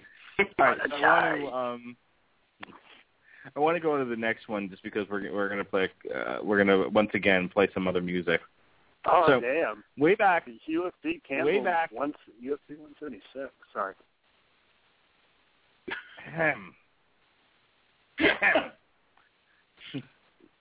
Good day. Beasley's watching TV again. Yeah. So back in the 80s, there was a band called Suicidal Tendencies. And famously, they did a song. It was almost like a spoken word called "Institutionalized," and it was essentially about. I don't know if you've ever heard the stories, especially in the 80s, about how kids with rich parents from the suburbs were sent to programs where they were just absolutely abused. Just terrible things happen to these kids. It was kind of an ongoing plague of that sort of thing happening. But that was kind of what the song was about. It was, you have a kid who's having some issues and everyone's like, "Oh, you're crazy, and you need to go someplace else." And he was sort of railing against that. It's a fun song. It was definitely a song that was representative of its time. And I'm playing it because Body Count did their own version of it, but you really can't appreciate Body Count's version of it without hearing the original. So here's most of the original from Suicidal Tendencies, Institutionalized.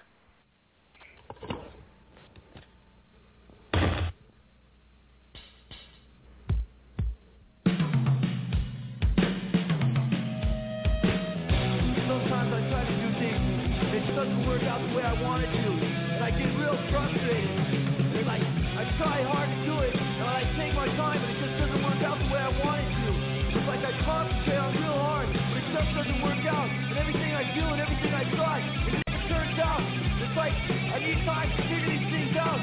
There's always someone there going, "Hey, Mike, we've been noticing you've been having a lot of problems lately, You maybe get away, and maybe you should talk about it. You'll feel a lot better." And I go, "No, it's okay, I'll figure it out. Leave me alone. I'm just working on myself." They go, "Well, if you want to talk about it, I'll be here, and you'll probably feel a lot better if you talk about it. You want to talk about it?" I go, "No, I don't want to. I'm okay. I'll figure it out myself." But they just keep bugging me. And it feels on the side.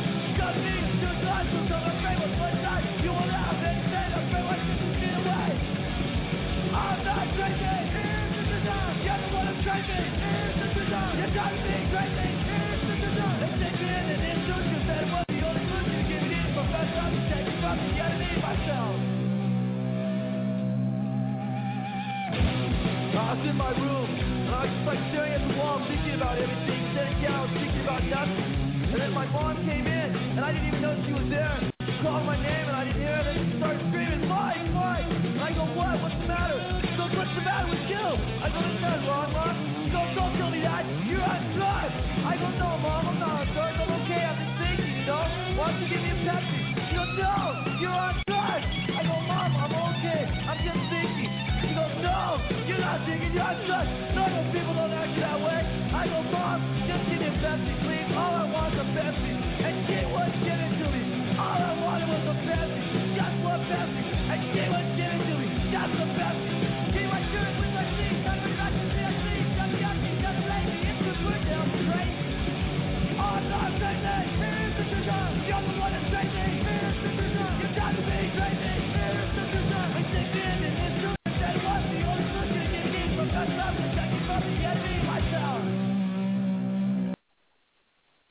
all I wanted was a Pepsi.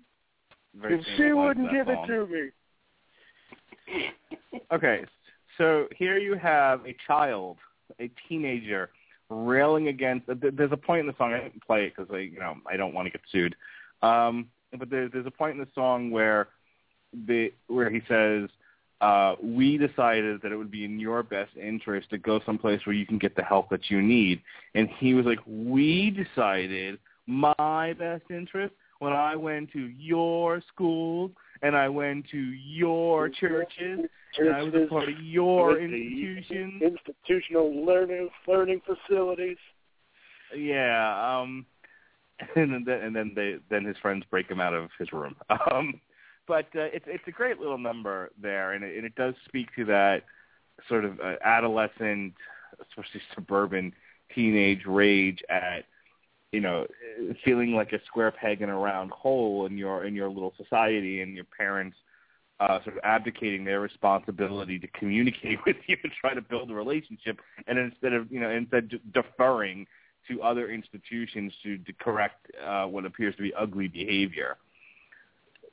This was sung from the perspective of a teenager, again, railing against his society.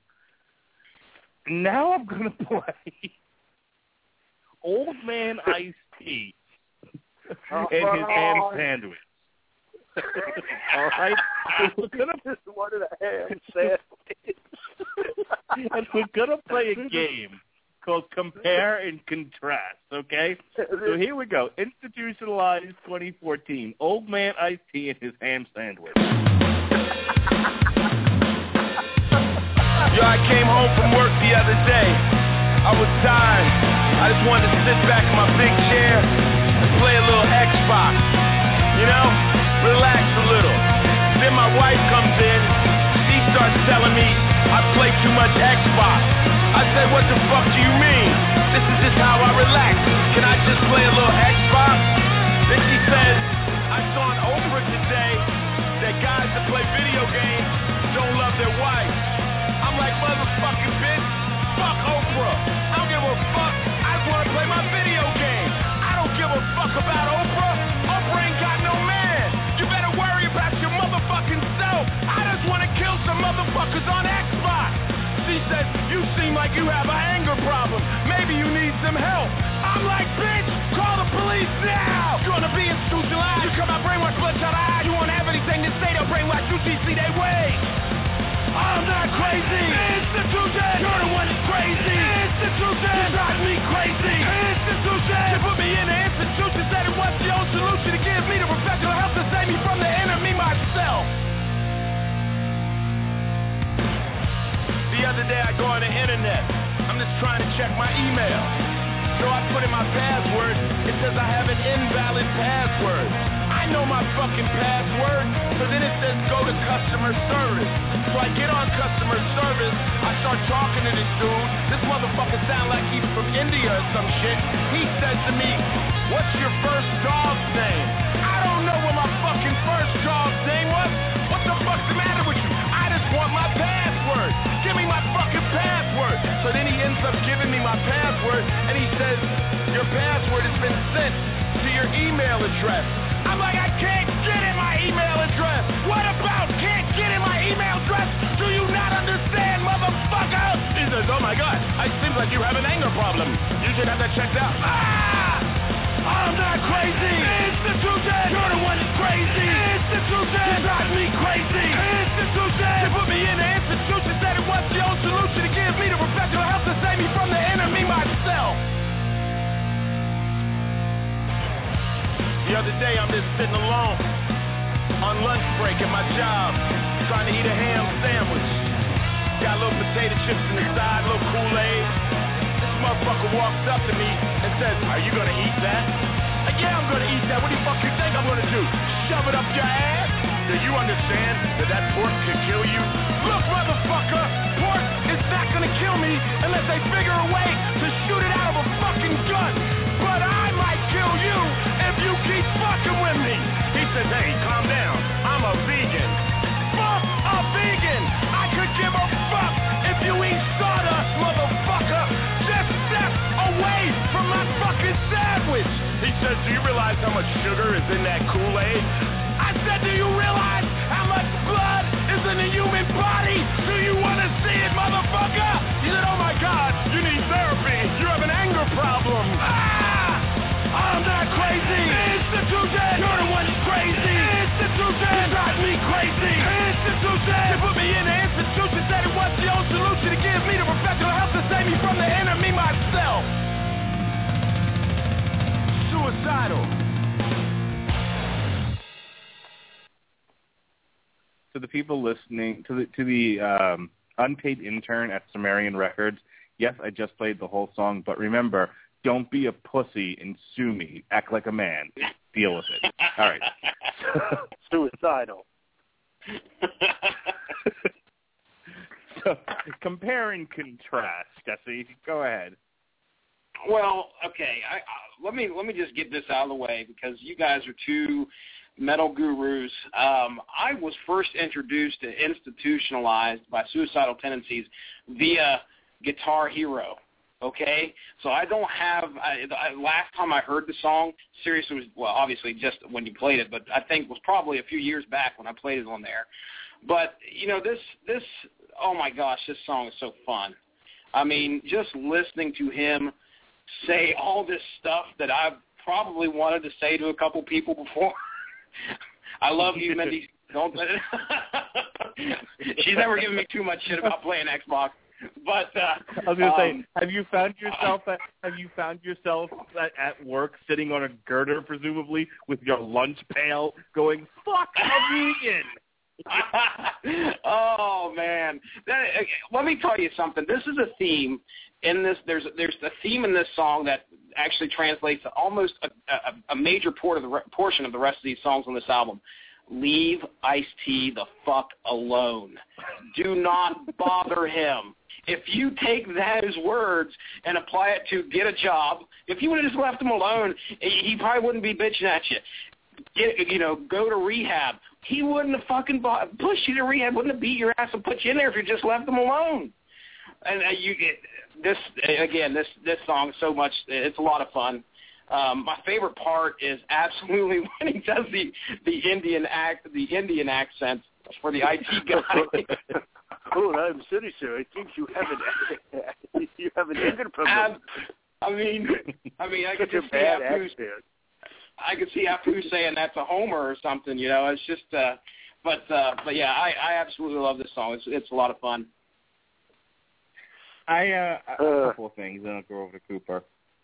Okay, number one, for a guy that's like, be a man, don't whine, stand up for something. A lot of whining going on in this song. I'm not saying it's misplaced or anything. I've certainly been where he's been at times, where you walk through here's a little bit of the Jonas X of this podcast. I walk through the door, and I've been driving for an hour and 15 minutes, and I just want to sit down and not hear a human voice for a little bit and not have to worry about driving, maybe shut my eyes. And I am bombarded with a daughter, a son, and a wife all trying to get my attention at the same time. And I've thought about that. Like, I just want to kill some fuckers on Xbox. Just leave me alone for a minute. Leave me alone. And you can't do that. So, and my ex-wife, said something very similar to that line. I've heard that men who play Xbox don't love their wives or some horse shit. So, on the one hand, I get where he's coming from, and I've been there. On the other hand, it was like, shut up and stop whining. The same thing with the IT guy. I've been there. I have called these people and like, hi, I need to, hello Verizon, I need to fix, my payment account so that everything I'm paying for is under one account and I don't have two separate accounts. And the person's like, well, we have two different systems and we can't do that and I don't understand English. And you just smash your head. When he said that we sent your password to your email address, I'm like, wow, that's actually happened to me. And then of course, I love that line. The only way the pork is going to kill me is if you flip out and shoot it out of a gun. But I just did that line. Fuck a vegan. Fuck a vegan. It's hard for me to take the song that seriously when on the one hand you have a teenager not in control of his own situation, and that's speaking to other teenagers who feel disenfranchised by their environment, and an old rich man whose wife who's posting pictures of herself on fucking Twitter, is nagging him when he walks through the door. And even if he's not really reflecting his own feelings, and that's supposed to speak to us guys, guys like Jesse and I don't need you to speak for me, sir. Yeah. Stop whining. Indeed. Go ahead, Coop. Institutionalized. Mike Muir versus Ice-T. I also heard Institutionalized for the first time to Guitar Hero. But to be fair, Yeah. I was like in 8th grade at the time. So. Fuck you. Yeah. I mean that was about the only chance I would have ever heard it, because at the time I listened to a lot of Switchfoot. Wow. Oh yeah, dude. I used to religiously listen to Switchfoot for like a year and a half. I could still sing it to you. Anyways, so this song, when I heard it, when I was looking through the tracks, and I was like, okay, he's redoing Institutionalized, and like the description of it on Wikipedia was that he rewrote it to reflect, modern times a little more. I'm like, oh man, he's going to get real deep in this, and he's going to be talking about how he can't succeed as a black man in today's society because the man's keeping him down. Yeah. Not the case. We don't get that. No, we instead we go from the original song, which, yes, while it was about kind of like the teenager kind of rebelling against the society that he's in and looking at it differently. There's also like a little bit of it like in the song of, maybe there's something wrong with me, but what the world that you put me in, what you surround me with, maybe that's the real problem. That's kind of that's maybe me looking a little deep into it, but that's kind of how I see it. This song is not about questioning the fact maybe it's me, but maybe it's also what the society is doing to me. This is, no, I don't have an anger problem. Fuck you. These little things get on my nerves. Ham sandwich, bitch. I mean, okay, let's look at the problems that are posed in front of Mr. T. Let's see. Problem number one. So, okay, I get home, and I want to play Xbox, and my wife is nagging me, and I saw on Oprah that, if I play Xbox, I don't love her. So then I flip shit because, bitch, I want to play Xbox. And then tell her if I really want to kill her. I want you to finish this, but can we just say that he went from 0 to 100 in that bit? He was just like, I want to play Xbox. You don't love me. I will murder you. Wait a minute. Maybe you do have an anger problem. I will prove Oprah right. She don't have a man. that was also my favorite line. Oh yeah. I feel like he skipped one or two steps there. Like I don't. Yeah, I think if you're arguing I don't have an anger problem, you should not go from, I want to play Xbox and kill some fuckers to I will murder you for saying I don't love you. I'm just saying that seems like a bit of a leap. Please continue. I mean, I expected maybe to keep with the theme of him. Maybe all I wanted was a beer. No, he says I just want to play Xbox. I want to play Xbox. What's wrong with that? Oh, they go lock me up because I have anger problems. I'm like, Ice-T, okay, I understand you had a hard day at Law & Order SVU and you want to play Xbox. All right, next.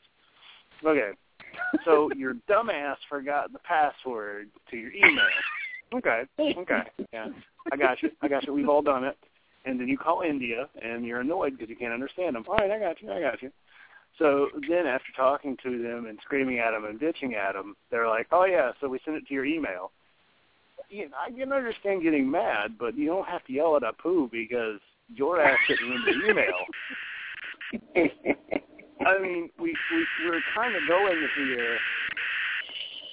Oh, God. Instead of what? Oh, God. Did I break it? You're okay. Go ahead. All right. Okay, all right. So, I mean, okay, this is round 2 of Ice-T flying off the handle and shit and kind of proving everybody right. But next we get number 3. All right, so Ice-T, on the break, his cubicle job, wanting to eat his ham sandwich when some vegan fucker walks up and starts talking shit to him.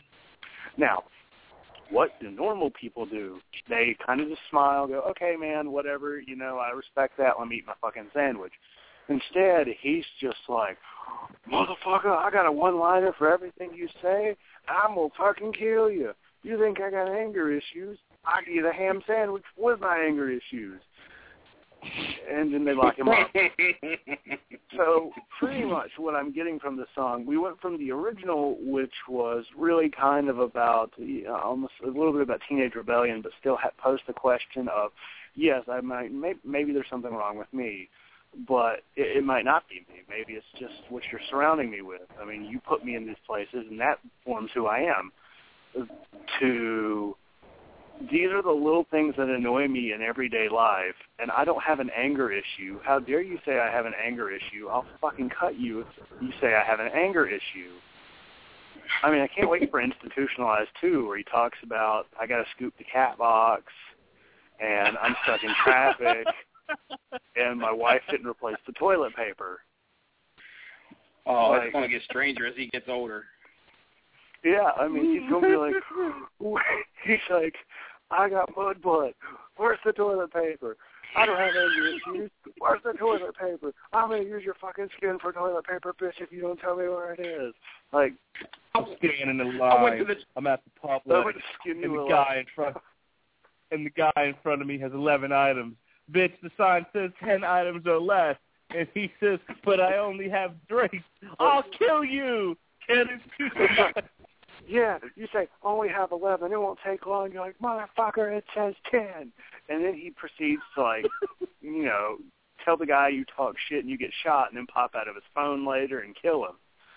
Like, this is like the ultimate, like, Ice-T. Come on, man. Like, is this like the ultimate old man shaking cane, like, this is what's wrong in America. Like, it's vegans, telemarketers, and the bitch won't let me play Xbox. I will say, I know Mark has kind of swayed me to where I like most covers, because it's kind of hard to mess up a cover as long as you do it right.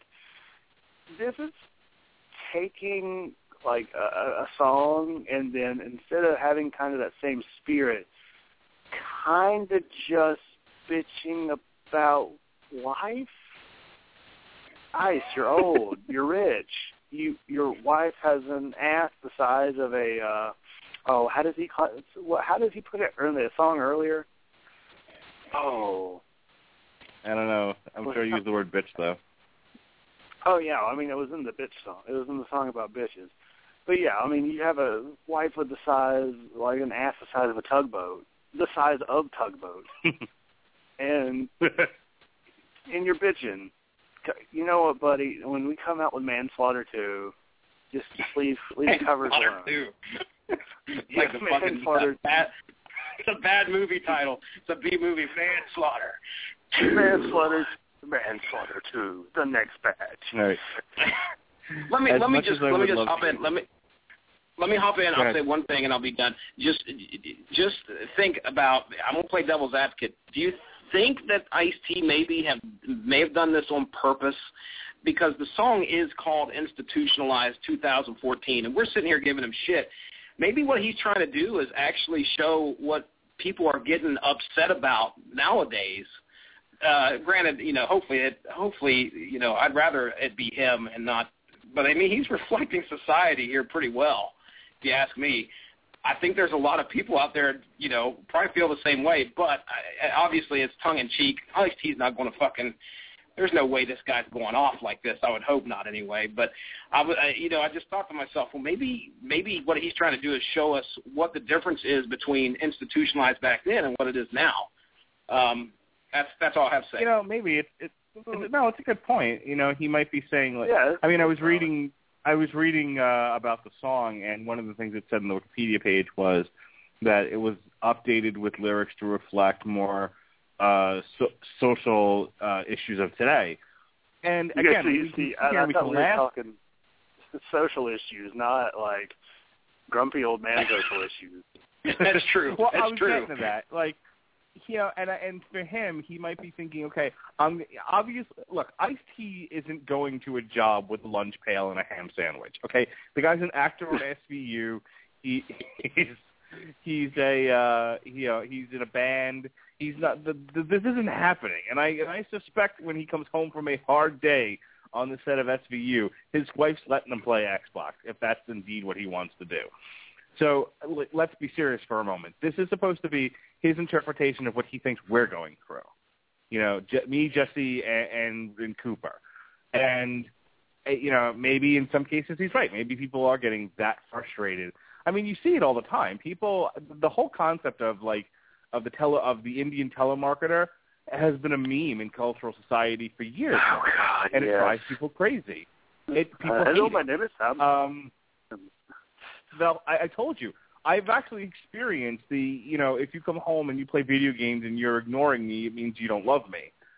That kind of a thing. It's a real thing in some people's lives. So it's, look, to give credit where credit is due, he may have really tapped into things that are truly bothering people, but it also seems like he could have gone a little bit deeper. This seems a bit shallow. I agree. I do agree. Speaking of shallow, here's track 8. This is called Pop Bubble. I'm fed up with this shit, man. I'm gonna say it. Ain't nobody gonna say it. I'm gonna say it. Motherfuck this shit. Y'all whores. Music ain't saying shit no more. Read my lips. Read my lips. Read my lips. You ain't talking about shit. America's losing their cribs. Why you bragging about the shit you did or the shit you buy? Most of it lies. Yeah, I know, and you know I know. The government's tapping the net. Why you rapping about your car and shit? I miss PE, I miss groups like Rage. Your pop shit's making me physically sick. Obama did 8 years, cuz. Why you singing about bottles and clubs? This shit don't make no sense. Most of your fans can't pay their rent. You miss all the better style. You're living in a bubble full of bullshit. A pop bubble full of bullshit. You miss all the better style. You're living in a bubble full of bullshit. A pop bubble full of bullshit. You're living in a bubble. All right. Sorry to come off Jamie Jasta there, but we have less than 5 minutes left of live time, and we are going to go into the overrun. We have about 4 or 5 songs left, so we're going to flip through these pretty quickly. But if you've been listening to us up to this time, I want to thank you for listening to the live portion of the show. Come back in about a half an hour, and we'll have wrapped up with plugs and everything. And we hope that you'll tune in 2 weeks. We'll be on Thursday, presuming all things work out the way they're supposed to, because Tuesday will be the new Whiskey Rebellion show. So this show is moving to Thursday along with Long Road to Ruin. We'll still be the same time. It'll be 10 o'clock, and we'll be doing either the new Corrosion of Conformity or the new Goat Whore. We'll decide at the end of the show. Ooh. Mystery. So anyway, Pop Bubble. Give it to me, Jesse. What are your thoughts? This is definitely my favorite song off the album. I think it's because as a dad now of a 9-year-old girl, I really am subjected to a lot of this pop, these pop songs that are on the radio, 8 times a day. And granted, back when I was a kid, I was listening to the same thing.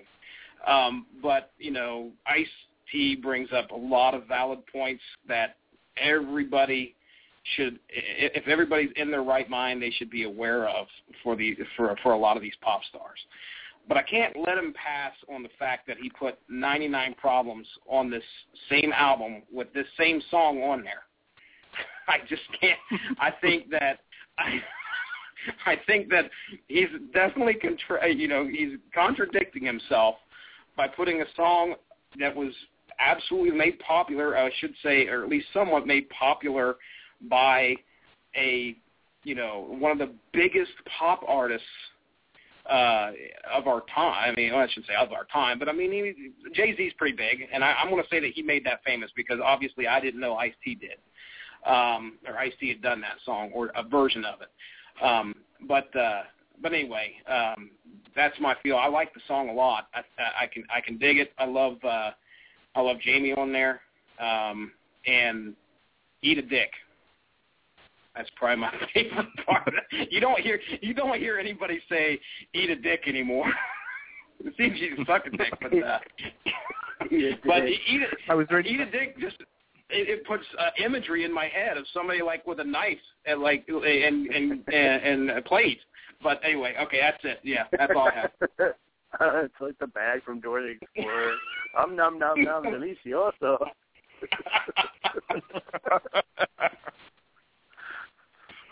I was reading an article about what Ice-T was saying about the song, and he was like, I'm just mad at a lot of rappers. Like, if you started out in pop music, like if you're whatever Lovato or you're Kesha or whatever, okay, that's one thing. But if you were a rapper, if you started out as a hardcore rapper, and then you turned into a pop artist because it became more important to you to succeed on the radio than it was to you to maintain your integrity, this song is about you. And so this is just Ice-T again screaming at his cohorts in the music industry that they're not being true to themselves. Which, again, it's a good song and everything, but it's like, all right, I don't care. I'm sorry it's bothering you, old man Ice-T, but I don't really give a shit. Oop. Actually, I really did like this song because of somebody who is a little closer to a lot of this bullshit in this generation that he's probably bitching about because he's old man Ice-T. I really can agree with what he's saying because there are so many fucking rappers and pop stars and stuff. They either want to act hard or do the opposite and try to act like they're just nice, safe guys. Like, people aren't really being real in a lot of pop music, which I know is kind of the point of pop music. Like, it's supposed to be kind of like escapist stuff. So, like, it's kind of, you want to believe somebody's, what they present themselves as because you want to be that person. And it's no fun if they're really just like you. But, yeah, this was definitely one of the better songs on the album, and Jamie Josty did a good job. And just because he did a good job, I wore my Hate Read shirt to work today, mainly because I don't care if I get a hole in it. Mainly because I don't care if I get a hole in it. Oh, outstanding! Yeah, I got this shirt for like $2 at a thrift store. I'm like, Mark made me kind of at least enjoy Hate Read every once in a while. Sure, I'll buy this shirt. So I wear it. So if I'm at work and I know we're going to have a truck, I'm like, all right, I'll just wear this shirt because I don't wear any of my metal shirts when I know I'm going to have a truck because I don't want to mess them up. There we go. Well, as I've always said, Robert Cooper, I walk up to you and I say, you got money, but you didn't always have money. You just got money, and you don't ever want to go back to the dark side. People say, Ice, you got money. And then I just got some money, and I know how easy it is to lose it. You know what I'm saying? I know how one mistake can cost you it all. I didn't come for money. I came from the dark side, and I'll never want to go back there.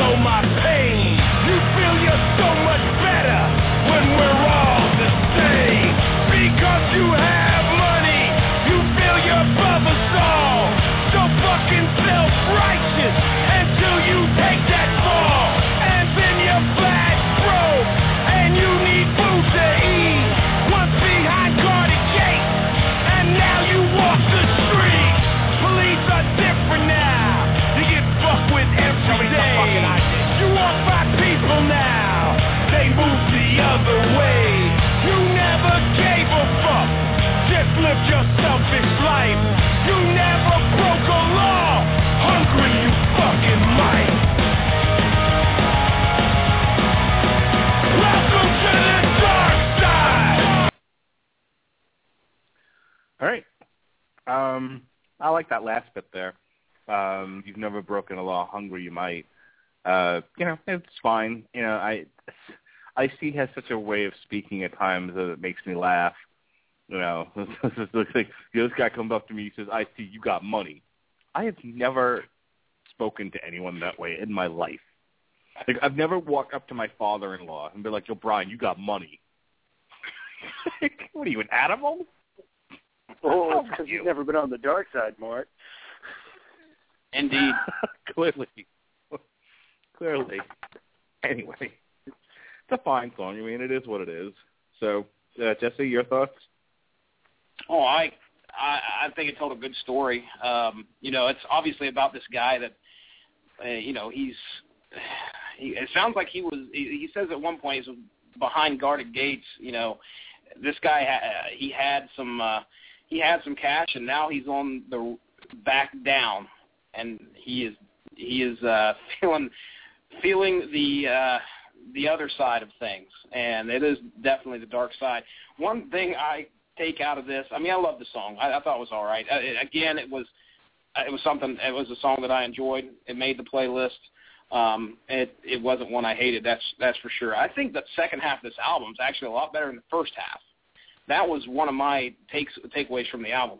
But one thing that I noticed, and I wrote down here to make sure I mentioned, is that Ice-T's impression of cops, even though it sounds nothing like the cop that he actually impersonates on TV.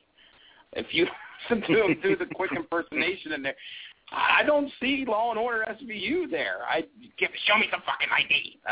I don't. Okay, but anyway, that's about all I took from it. Not a whole lot, but I enjoyed the song, and I think it's a good story. Yeah, the cops really had their way with Los Angeles, and it's obviously left an indelible impression on him. So despite the fact that, he knows there are plenty of good cops, he plays a decent cop on a television show. Whenever he's making music, he goes right back to the awful police who took advantage of an impoverished area of L.A. that he grew up in. Yeah, I mean, it's like, all right, get over it already. Yeah. Coop, yeah. Your thoughts, and we're going to move on to the next one. I thought this song was interesting because, I guess I thought about it in the past, but he really does kind of put it in perspective of like, oh, man, yeah, you got money now. You're different. And he's like, nah, man, it's just, I'm not necessarily different. I just don't want to lose my money. He don't want to be MC Hammer. I know, I laughed at my own damn joke. God. But yeah, I mean, it did tell a good story. It brought up some good points, and I like that maybe because he's where he is at now. Like, we wouldn't have gotten this 20 years ago, right? Like, now it's different. Mm-hmm. We do get some of this look at stuff, the stuff in a different light now than we would have gotten 20 years ago, which I feel like is, while it has suffered a little, ham sandwich, it's almost like I almost want to say it's almost like a reflection of the original Body Count album. Like, that kind of tackled a lot of themes of the day, and a lot of things that just been kind of been on Ice-T's mind. Ham sandwich. But it's just, I mean, it's almost like kind of like an updated version of this to a certain extent, just a certain extent. I'm not like totally, but that's the way I see it. I see this as almost like a newer version of somewhat what they did with the original Body Count LP. Okay. So I've been going to concerts since I'm 14 years old. Now I'm 107. Lucky. Yes, you are. And there's always been girls in the mosh pit. There's always, one or two, even up to 3, 4, they get right in there with the guys. They come in all shapes and sizes. Sometimes it's a dainty little thing. Sometimes it's a girl who's who's built like me. It depends. Depends on the show. Depends on, it's like anything else. It's statistics. And it's never been anything more than I couldn't even call it a novelty because it happens at every show. But apparently it amazed Ice-T so much that he wrote a song about it. Here goes. Flesh to flesh, full contact, risk your life in the blend of the night. Man on man, Mortal Kombat. Don't fall, you can lose it all. The more brutal, the better. The harder the rush, body class, and dance to the stage. I've seen it all, every show. One thing never ceased to amaze. There's a bitch in the pit. A fucking bitch in the pit. There's a bitch in the pit. There's a bitch in the pit. Keep it moving. This ain't no fucking joke. One slip, you can get your neck broke. This is a killing floor where the weak lose. All the fuck I command you to do is move your ass. Move your ass.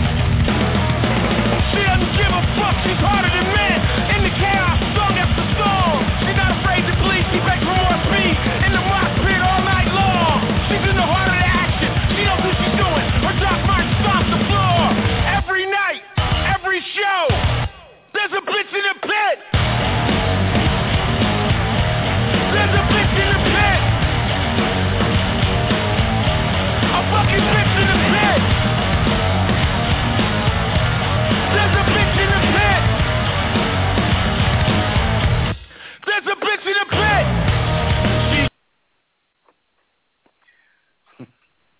It just reminds me of a Damon Wayans bit. And here's why I say that.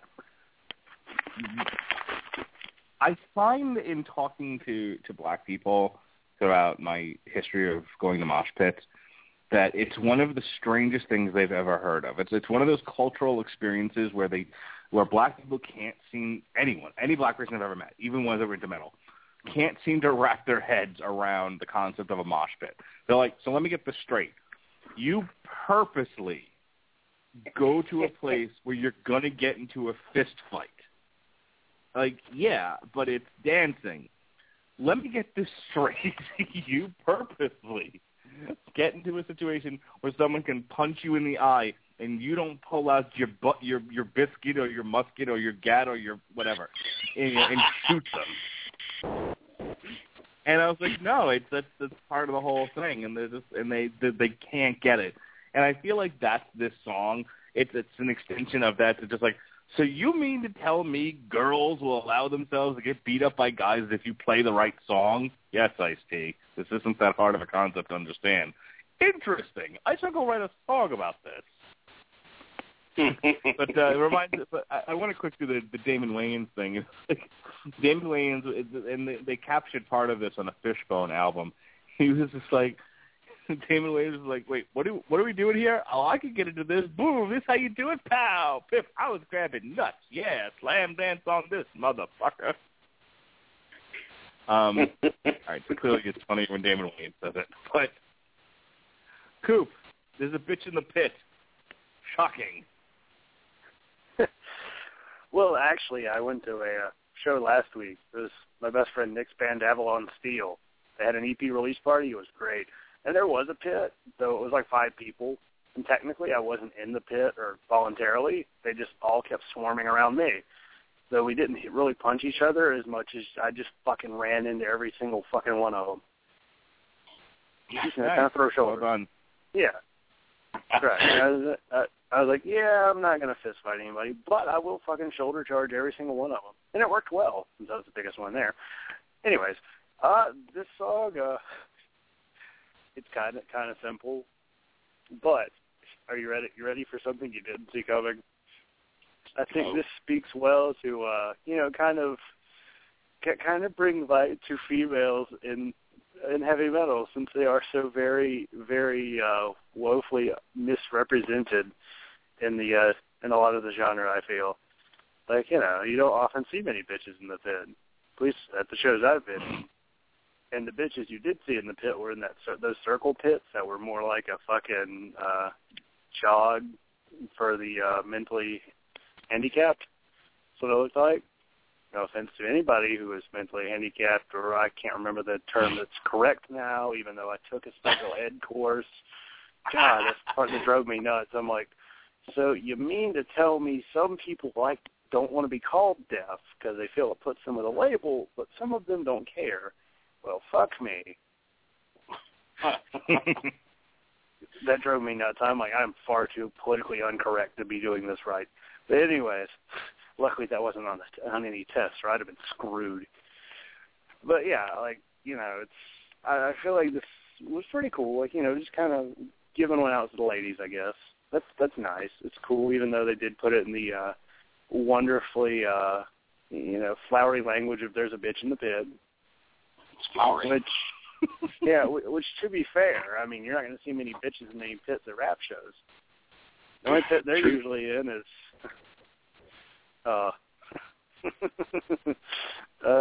that's going to make vagina jokes. Never mind. All right, let me ask you something here, too. Okay, well, first off, I like what Coop's saying there about how it is bringing the light. I never even thought about that. It is kind of, hey, there's chicks at metal shows, and I guarantee, man, when this song hits, I would love to see what it looks like at the concert when they play this. Because there's got to be chicks coming out in droves just to get in the pit when this song hits. Well, let me ask you a question, Mark. We've talked about how I'm scared of the pit. I'm absolutely, I don't want to have any part of it. It's going on beside me. I'm trying to get like 2 or 3 people in between me and the pit at all times. But have you been in the pit with a woman? Yes. Did you hit the lady? Yes. Did you hit her? I try to avoid them because what ends up happening is, first of all, I don't want to hurt I really don't want to hurt anybody, especially a girl. So I tend to avoid them. Unfortunately, some of them come looking for it, like they just purposely bang into you, and you just kind of move along and try to ignore it. But the other part of it is there's kind of a chivalrous thing going on where it's okay for the girls to hit you. And to a degree, you can hit them too. But if you hurt one of them, the other guys in the pit will come after you. Ooh, so I find it's best just to fucking ignore them. But a lot of times the girls are really a lot smaller, so they can't really take a full fucking hit from a guy.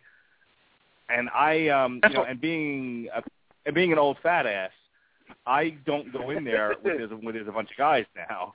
I tend to go in with this space on the floor so that I can dance. I get my skank groove on. I get my skank. Shut up! I get my my skanking groove on. I do my thing, and that's when the girls are usually in there too. And then there's really no need to hit them because there's space. Once you have one of those Slayer type situations where everybody's on the fucking floor and it's just mayhem. Yeah, I either hang back or I just move in a way where I'm not going to hit the girl, because the last thing I want to be involved in is I fucking hit a girl because you were in the pit, you were asking for it, and then her boyfriend disagrees. Now I'm in a situation, and it's what the next song on the set list is Manslaughter. Okay, what are you going to do? Yeah. Yeah, exactly. All right. So here now, let's talk about the original for a moment. Let's talk about Voodoo from the original Body Count album. He said he'll want to teach about the voodoo, leave alone the voodoo. All right. So there was a story here. And it was a hilarious story about how Ice-T met this old voodoo lady who starts off all whatever and then suddenly goes crazy and starts killing him for no good reason. Ice-T did nothing to this woman, but she was just like, I'm going to teach you about the voodoo, all right. Yeah. Into the face. All right, so I could accept that song, because at least it was a fun story there. My eye, bitch! we return to the same theme here with Black Voodoo Sex, and it was as if Ice-T was like, you know what that story was missing? Pornography, and that's the best way that is the best way I can describe this song. So I'm going to cut it at a certain point that I really hate. But here it is. Here is the exact same song, only turned into a porn. Yeah. A while ago I told y'all a story about me down in New Orleans meeting an old lady with a voodoo doll. Well, there's more to that story. She had a daughter. Way down in New Orleans, I met this voodoo queen. Finest bitch I ever seen. A human sex machine, a walking wet dream. She said she wanted me. She said, come here, boy. I'll show you how to do this right. You think you know about sex, but you don't know shit. I'm gonna fuck you all night. She took me back to a crib, cold, dark, and scary. Connected to a cemetery, 1,000 candles lit, I couldn't fucking breathe. And then she pushed up against me and said, come here, boy. I'll show you how to do this right. You think you know about sex, but you don't know shit. I'm gonna fuck you all night. Sex, black, sex, black. Sex, black, sex, black, sex, black, sex, black, sex, black, sex. No, please God help me!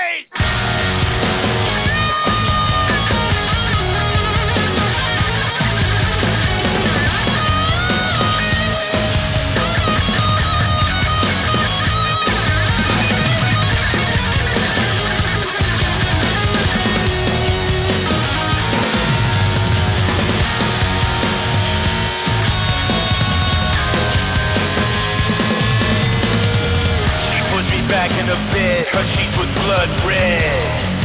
Then she chanted some voodoo shit. She climbed on top of me, and then she started to sweat. Her body was soaking wet. She said, come here, boy. I'll show you how to do this right. You think you know about sex, but you don't know shit. I'm gonna fuck you all night. Hold up. Hey, whoa. What the fuck is that, a knife? That's a knife? What is that? Is that shit real blood? Is that real blood? Yo, hold up, bitch. Are you crazy? No! And it just goes downhill from there. What you get is a lot of moaning and a lot of sex. She's on the rack, yeah. Is that real blood? Real blood?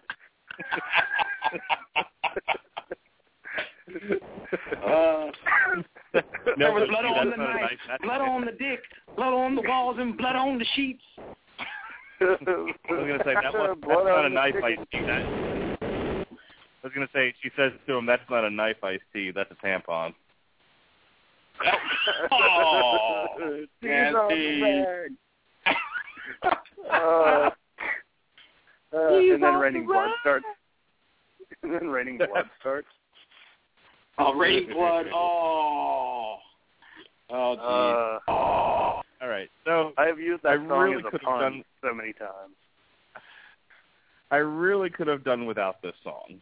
I just want to go ahead and say that right now. The whole song to me is just stupid.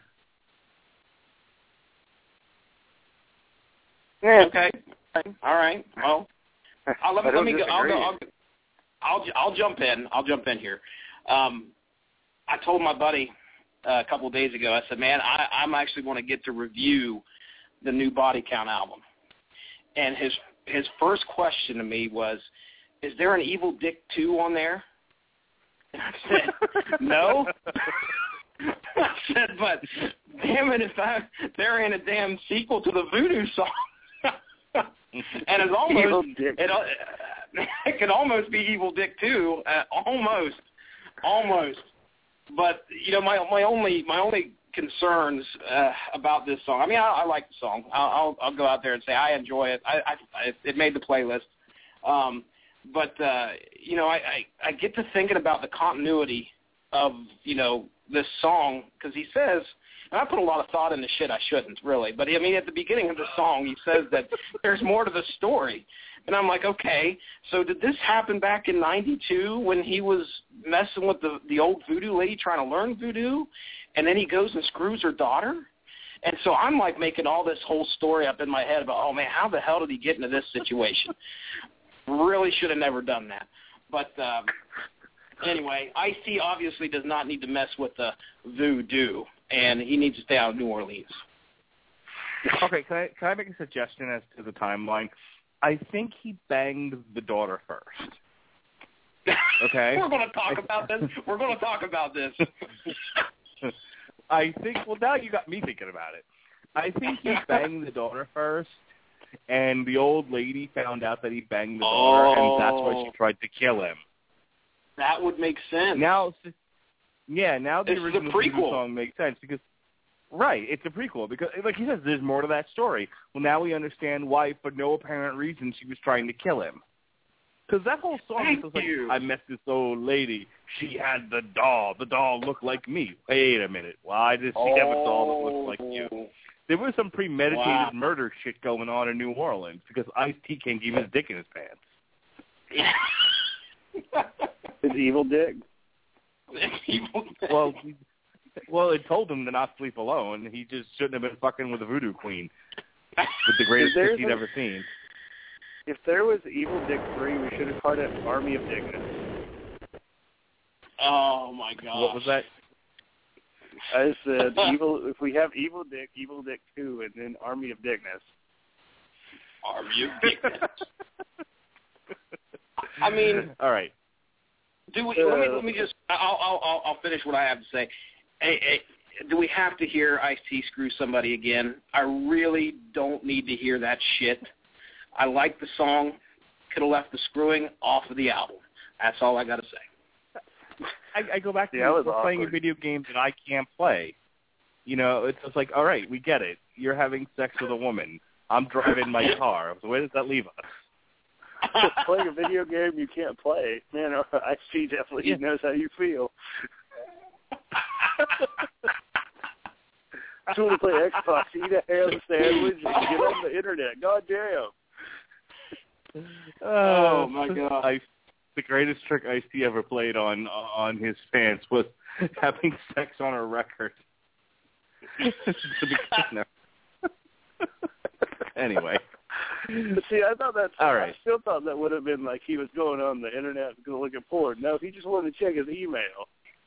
That's not gangster. Yeah, no kidding. All right. Coop, anything else about the stupid voodoo sex song? I had forgotten it was a sequel. And I was like, oh, man, okay. I could have swore there was a song about voodoo sex. Oh, well. So I was listening to it, like, man, this, it's got a pretty good beat to it. I'm digging it. And then he's like, oh, is that real blood? I'm like, what?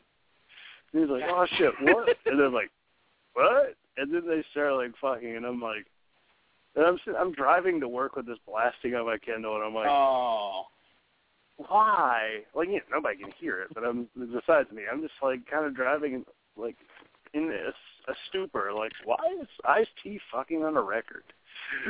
Again. I don't need that. Jesus. You would think going into production of an album, you want people to play your song as loud as possible outside, through a vehicle or whatever, because they want people to play this shit so other people can hear it. I'm not playing that song in my car with my windows down. Not happening. I mean, Jesse's bumping Black Voodoo sex with the kids in the car. Yeah. Black Voodoo sex. Daddy, put on Frozen. No, Black Voodoo. We were talking about Get a Job earlier, and I wanted to tell you guys about how I played it for my wife. Well, I had to play it in the kitchen where the kids were there, and I told the kids, I said, don't listen to this song. Obviously they're going to hear what he says. Well, I had to play the song, and they could hear it. I said, just don't listen to what he's saying. Well, of course, I know how well that was going over, because every time it was Get a Job, motherfucker, Caleb just busted out laughing. He's a 4-year-old boy. He thinks it's the funniest damn thing in the world when he hears a cuss word. Not only is it that, he likes to ask, what did he say? What did he just say? I said, he said a bad word, and then it was continually, every time he said it, I look over, and Caleb's just giggling. So I guess I can say I did play a little body count for the kids, but I certainly am not playing Voodoo Sex. So you want the Frozen soundtrack with Black Voodoo Sex, right? So is that what we're going to get? So you want to have Black Voodoo, and then we'll have some sex for two. Why is there blood on the floor? Oh, God. And now we must go fuck. This song was a good idea. And now I see you just tell me why. You want to have Black Voodoo. I guess now there is just sex for two. Okay, there we go. Okay, bye. Okay, bye. I brought back you one of those snowman. Fuck yes. All right. We have 2 songs left, and then I can go to bed. So this is track 12. Do you want to be a gangster? Just a warning: what you're about to see is a bit graphic. For some reason, I don't know why, kids in the suburbs want to live this G life. So you want to be a gangster, bang to death, shoot to kill, represent your set, ride around in a low rider, no matter how hard they can go, you can go harder. Never scared to get down, quick to bust your mag. Enemies get dealt with, never trust your flag. Stay dusted, high as a motherfucker, get that work in, lay down another buster. Pick a gang, it don't matter if it becomes your wife. Ink in your skin, cause this shit's for life. Pledge your life to the hood, nigga. You ain't cut for this. Motherfucker, you can't fuck with this. You wanna be a gangster. You wanna be a gangster. You wanna be a gangster. You wanna be a gangster. You wanna be a gangster. Yo, that shit looks sweet. You wanna be a gangster. Khakis and chucks in your feet. You wanna be a gangster. The neighborhood's elite. You wanna be a gangster. You're gonna die in the street. So I'm of mixed opinions on this. On the one hand, I really like it. I like the message of the song. I like the beat. I like the music.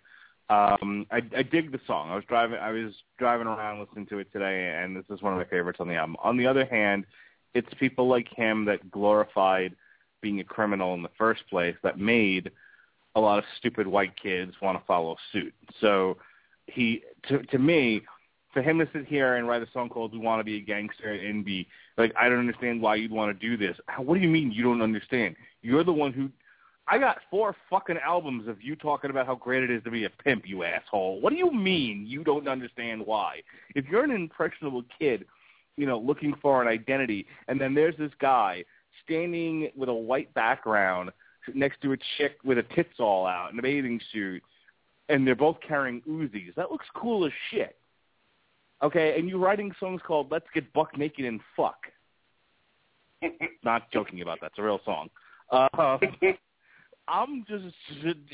a little kid, and I'm looking at this, and I'm just like, yeah, I want to be like Ice-T too. I guess I'll be a pimp and carry an Uzi, and girls will stand around me in, half naked in bathing suits.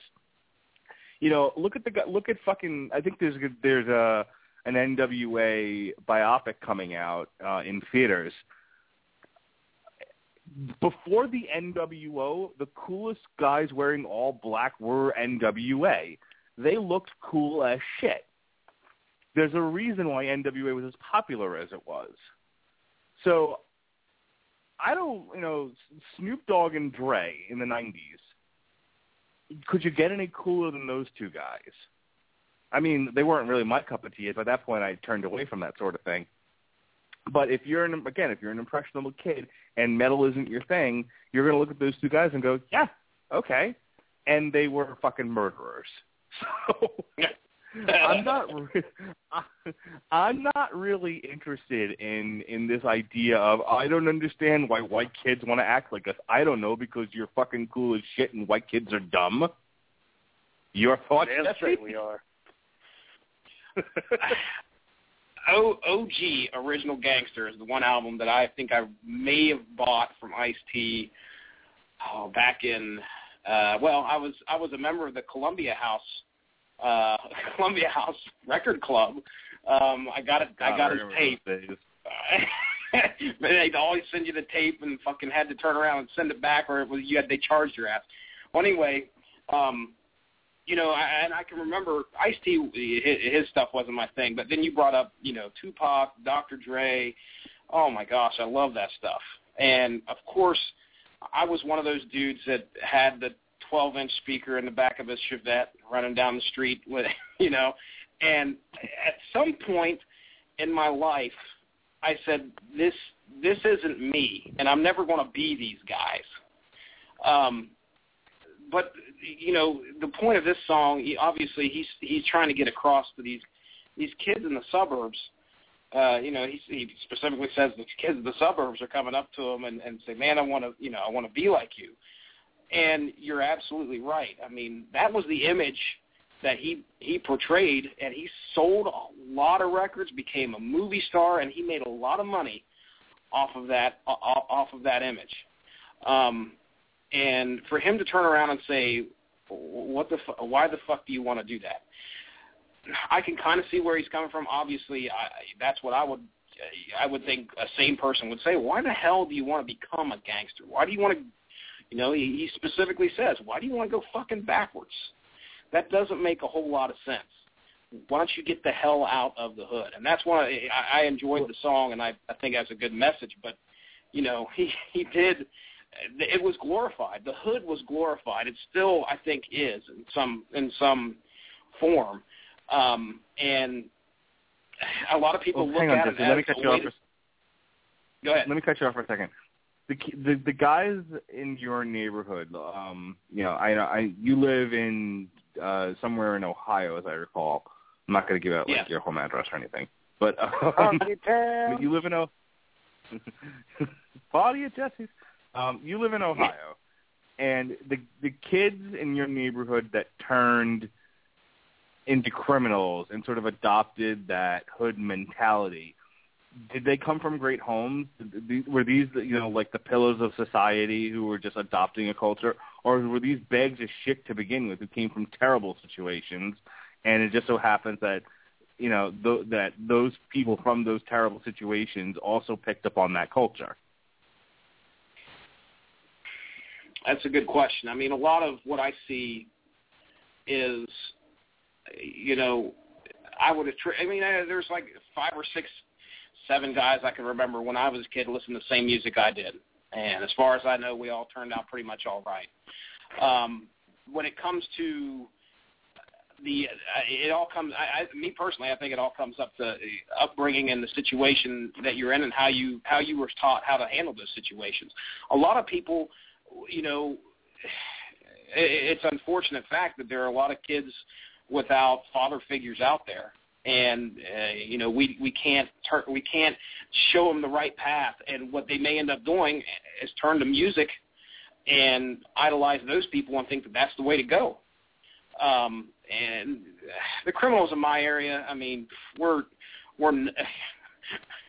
Ohio, the place I live in is not in any way, shape, or form a big city. So it's kind of hard to say. There's certain areas I'm not going to go into specifics because I don't know much about it, because I don't deal with much of that shit. So, but I think it all comes down to upbringing, and I don't think it's music should be to blame for it. And I don't think that's what you're saying either. I think what you're showing No. and saying is, though, is that this was something that was glorified, and a lot of people looked at it, and they didn't have the common sense, I guess I should say, to realize that that's not the way you want to turn out. And Ice-T obviously makes that a point in his song. It's like, what fucking sense does that make to go become a gangster? But I'm done. Go ahead, Coop. Why don't you weigh in here? So you want to be a gangster? Frozen makes a comeback. That's why I busted out laughing as soon as it started. I'm like, oh, I forgot that was the name, and considering we just did say, do you want to build a snowman? But yeah, this song, you do bring a good point, Mark, of, well, yeah, you fucking glorified it for how long? But I guess in his defense, maybe because he's on the outside now and can see that it's really not a life that you really want to be living, like maybe that's, I guess, how I can justify him writing the song. But yeah, I mean, you do make a point of, like, he fucking made being a gangster cool. Like, it was fucking cool to be, like, acting like him.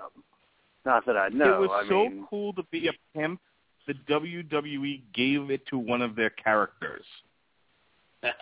You know, it's hard out there for a pimp. Yeah. The Godfather. But I'm sure we all remember him much better by his other gimmicks of, like, the Good Father or Papa Shango.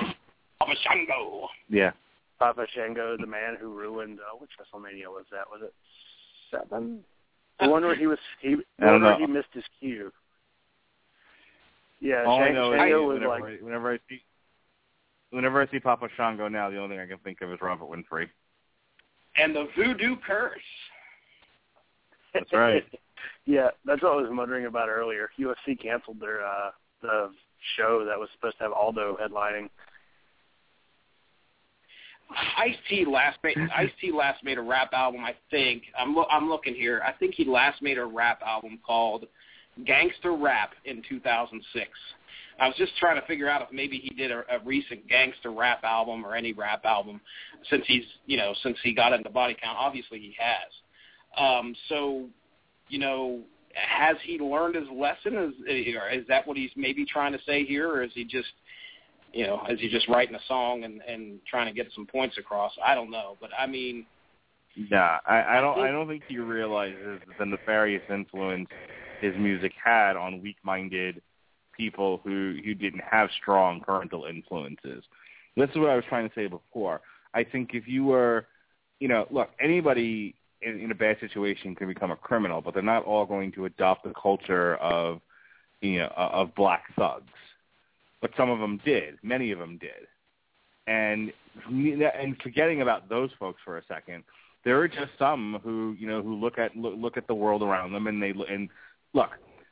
There were a lot of wrestlers in the WWE, but only a handful of them were ever attractive to me, and that was the Ultimate Warrior, Diesel, and like a handful of others, Brock Lesnar. But Gavin likes Ric Flair, and Jed likes Shawn Michaels, and you never know which direction people are going to go in as far as what they like. And so when you put out gangster rap, obviously the idea is to sell records. So you're hoping people are going to, be attracted to that. But again, people always want to take it to that next level. They want to be a part of that culture. Why do people bring signs and dress up in costumes, for wrestling shows and cons? They want to be a part of it. So for him to say, like, why would you want to be a part of this gangster lifestyle? Because you made it appealing. That's why. Yeah, it's not that hard to understand. All right, and here is the oddest military tribute song I've ever heard in my life. This is "I Will Always Love You." This song is dedicated to the heroes, the real heroes, the young men and women that have given their life and risked their life for this country. Starcher knew everything. Dropped out of school at 17. Tried to get a job at an early age, but no diploma means minimum wage. Bumped into a military recruiter, said this ain't no game, no first-person shooter. With high school, you missed it, so that day you enlisted. First day off the cattle truck, basic training, scared as fuck. Drill instructors, demons from hell. You never forget once you hear them yell. 6 weeks of torture drives you insane. March, run, march, train. You ask yourself why the fuck you came. Lock and load 30 rounds, watch your lane. I always will love you. I always will love you. We always will love you. We always will love you. We always will love you. Always will love you. Always will love you.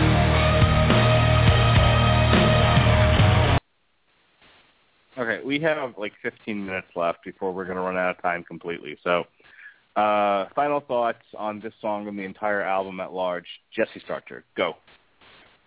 Okay, let's just take a real quick moment, all right, and give thanks to the Lord above that this was not another cover song of Whitney Houston. Oh, I was going to make that joke.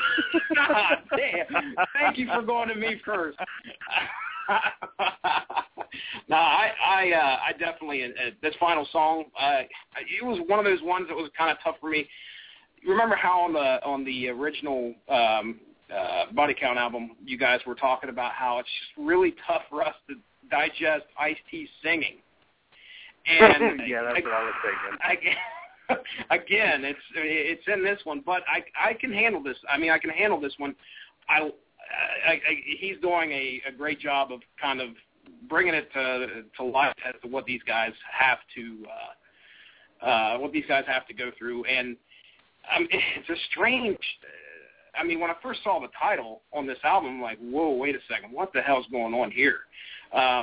He pulls it off well. That's my opinion. I think I enjoy the song. It made the playlist again. This is one of the ones that made it over for me. So I like it. Now, as for the album in a whole, you want me to go ahead and go there? I enjoy the album. I give it. I'm gonna give. I don't know. You guys don't do ratings on here very often, like 1 to 10 or 1 to 5. But I'm gonna give it a 1 to 10 rating here, and I'm gonna probably give it a. For me, I want to give it a 7. I'll give it a 7. I almost want to go 8, but I'll say 7 out of 10 because I like it. I like the way it brings you in, and I'll listen to this shit in the background while I'm doing work all day. I think I listened to it twice last Tuesday just because I had time to do so.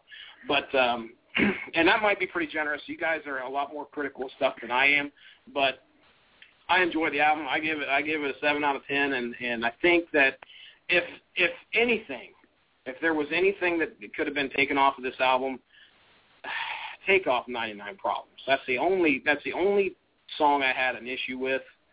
But the rest of it, I think it was a fun album, and I'd say the second half of the album is better than the first half. I don't know if you guys agree with me there or not, but a lot of cool songs and a lot of good imagery, and I'll leave it at that. That's where we'll go. Actually, I agree with your number ratings. I would have given it a 7 too. I thought it was a fine album. I thought this is Ice-T doing what Ice-T does, and I enjoyed it. There was, as my friend once said, I laughed, I cried, I hurled. It's a solid 7. There's some issues with it, but I mean, in as far as background music to kind of get me to and from work and to listen to when I'm running or working out or whatever, it's perfectly serviceable. Coop, take me home. Yeah, actually, it's about the same rating I'd give this album. It wasn't. There are some problems with it, like some songs are great concepts that kind of drag on too long. Sometimes the song just isn't that great. Other times, it just doesn't fit. Ham sandwich. But I mean, this last song here, I thought was pretty good. It's a really nice military tribute, and it does make you kind of just respect your veterans just a little more. Even though I will admit some of the veterans that I know are just total assholes, but that's just because they were assholes before they went, and they came back even worse total assholes.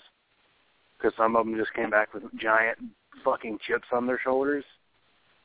A lot of the veterans I deal with are also child molesters or were interested in child pornography. It's okay. Just because you're a veteran doesn't mean you're above criticism. Yeah, which is sometimes I guess that's just something I always go back to. Like, I feel like sometimes that is something that we should. I feel like sometimes we should kind of instill a bit of that. Just depending on who I guess on what you're criticizing them for. If we're going Vietnam style, yes, don't call them baby killers. But sometimes like some people think, oh, I'm a veteran, I should be just above and beyond. And I think that's almost just disrespectful to the people who who have died in the service, died overseas or something. Because just because you served the same time as them and you happen to come back alive doesn't mean you get to act like a bigger prick and get away with it. But with that being said, this song does really put into perspective some of the things that they go through, some veterans go through. And, it really does. It's a really pretty nice just tribute to them. And it's something that I think this showed just how Ice-T has matured some as a person. I wouldn't expect this to be on the first Body Count LP. Would you? Yeah. Yeah. I mean, this is it's a really nice fitting song.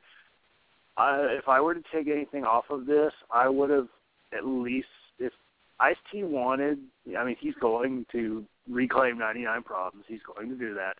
I would have put that as like a bonus track. Maybe on like the special edition, or maybe just keep it away from the rest of the album because it really hurt the flow and kind of went against some of the themes he was going for. And I want more angry old man Ice-T songs. There we go. If we ever get like an Ice-T cover album or something, like I want every song to be about like, I don't have an anger issue. You just won't let me play Xbox because Oprah, and you won't let me eat my ham sandwich. And I'm on the fucking clock. God damn. Like, I want a lot. I want institutionalized like 2 and institutionalized 3 and institutionalized 4 in the hood. I want the next Body Count album to be Body Count Get Off My Lawn. And just Ice-T railing against everything like an angry old man. All right. In the interest of time, so Goat Whore album just came out today. However, it's not on Spotify yet. I'm hoping it will be. If it is, we'll do Goat Whore 2 weeks and a few days from today. So the 15th next week is supposed to be the Whiskey Rebellion, and then the 17th is Batman the Animated Series on the Long Road to Ruin. Which would make I can't participate. Which would make sorry. Which would make I believe the 24th the next time we do this show. So hopefully by then Goat Whore will have put their album up on Spotify. If they have, then that's what we'll be reviewing. If they haven't, then we'll do the new Corrosion of Conformity. Some other albums you can look forward to us reviewing will be the new Judas Priest, and in August, the new Ailstorm. So be on the lookout for those. And eventually I'll let Robert pick an album again. But right now there's a slew of stuff coming out that I want to listen to. So I gave up. I initially was going to make Robert review the new Hell Yeah, but it's not worth reviewing. So let's move on. Oh, wow. So, finally. look for... Like, it was so bad it made you go the other way. Yeah, it's not great. So look for Goat Whore or Corrosion of Conformity. Look for Judas Priest. And look for Ailstorm coming up over the next couple of months. Oh, and look for Cannibal Corpse. There's a Cannibal Corpse album coming out, I think, in September. We'll be doing that one as well. So Thursdays, 10 o'clock will be the next show in 2 weeks. Jesse Starcher's show from the Cheap Seats will have to move to Wednesdays. I'm assuming you guys are still on an every other week schedule, and it's 10 o'clock to accommodate Coop's work schedule. That'll be starting as of next week. As I said, Long Road to Ruin is a week from Thursday. We'll be looking at Batman the Animated Series. Casual Heroes, you check out our shows. They usually go up either Friday or over the weekend whenever Chris is lazy but gets around to it. And Everyone Loves a Bad Guy is every Friday night, unless there's a holiday and Robert just doesn't want to do it. Sunday nights is the 401 Ground and Pound show at 8 o'clock with him and Jeff Harris. Give that a listen. And look for those of you who wanted to hear our Transformers review, Blog Talk Radio is a fucker.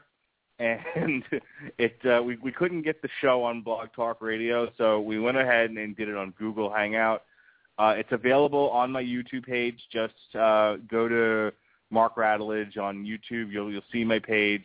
You'll see a review for Transformers Age of Extinction. You'll see the last alternative commentary for UFC 174 and some other videos I did back in the day. So go ahead and check that out. I think that's everything. Cooper, we have like 5 minutes left, so don't go forever on this. Got any Sentai Rider coming up? Oh, yes, I do. Thank you for asking. A friend of mine gave me his old laptop because mine is still on the fritz. So, I said 5 minutes. What? Get on with it. I said we have 5 minutes. Get on with it. Oh, I'm going. So, yeah, hopefully Hunter and I will be recording a new episode tomorrow night to be posted probably to go live on Saturday. We'll be doing Kamen Rider Gaim up to episode 24, so it's only like 2-3 episodes. And after that, we'll be doing like a 10 episodes like summary, to start getting us caught up to what's, around usually, around going right now. So we have that. We're going to catch up on Tokyuger, the new Garo series, probably new Power Rangers, because that's 4 episodes right there. So yeah, keep an eye out for that. I know I'm really excited for it. And if you haven't already, check us out on Facebook at facebook.com/Sentai Rider Podcast. That is SENTAIRIDER podcast. There's also, of course, this podcast and from the Cheap Seats, which was mentioned earlier. And the 4th podcast that I'm a part of actually was live today at 1 p.m. Eastern Time on the Wrestling to the Max page on Spreaker.com. It's called the Cooperative Multiplayer Podcast, which is myself, Sean Garmer, and Daniel Anderson, as we talk video games. And I make sure they have an explicit tag, because I say fuck a lot. Who'd have thought? Yeah, who'd have thought? What? I said, all right, we'll talk to you in about a week and a half. Jesse, it was great having you on the show. You had a lot of insight. You were welcome back at any time. If there's something that you have a burning desire to talk about, just hit me up and we'll have you on. Much appreciated. Again, check out his show every other week, starting Wednesdays, from the Cheap Seats, where he brings it like a boss, talking sports with Robert Cooper and Jason Teasley. Any last words? And literally you have 1 minute. Go. Thank you very much for having me on here, guys. I appreciate it. From the Cheap Seats, from the Cheap Seats, from the Cheap Seats. There we go. Jason Teasley should be happy. All right. Okay, folks, this has been another edition of the Radulich and Broadcasting Network's Metal Hammer of Doom podcast reviewing Body Counts, Manslaughter. We hope to hear from you soon. We hope you enjoyed the podcast. For everyone involved, be well, be safe, and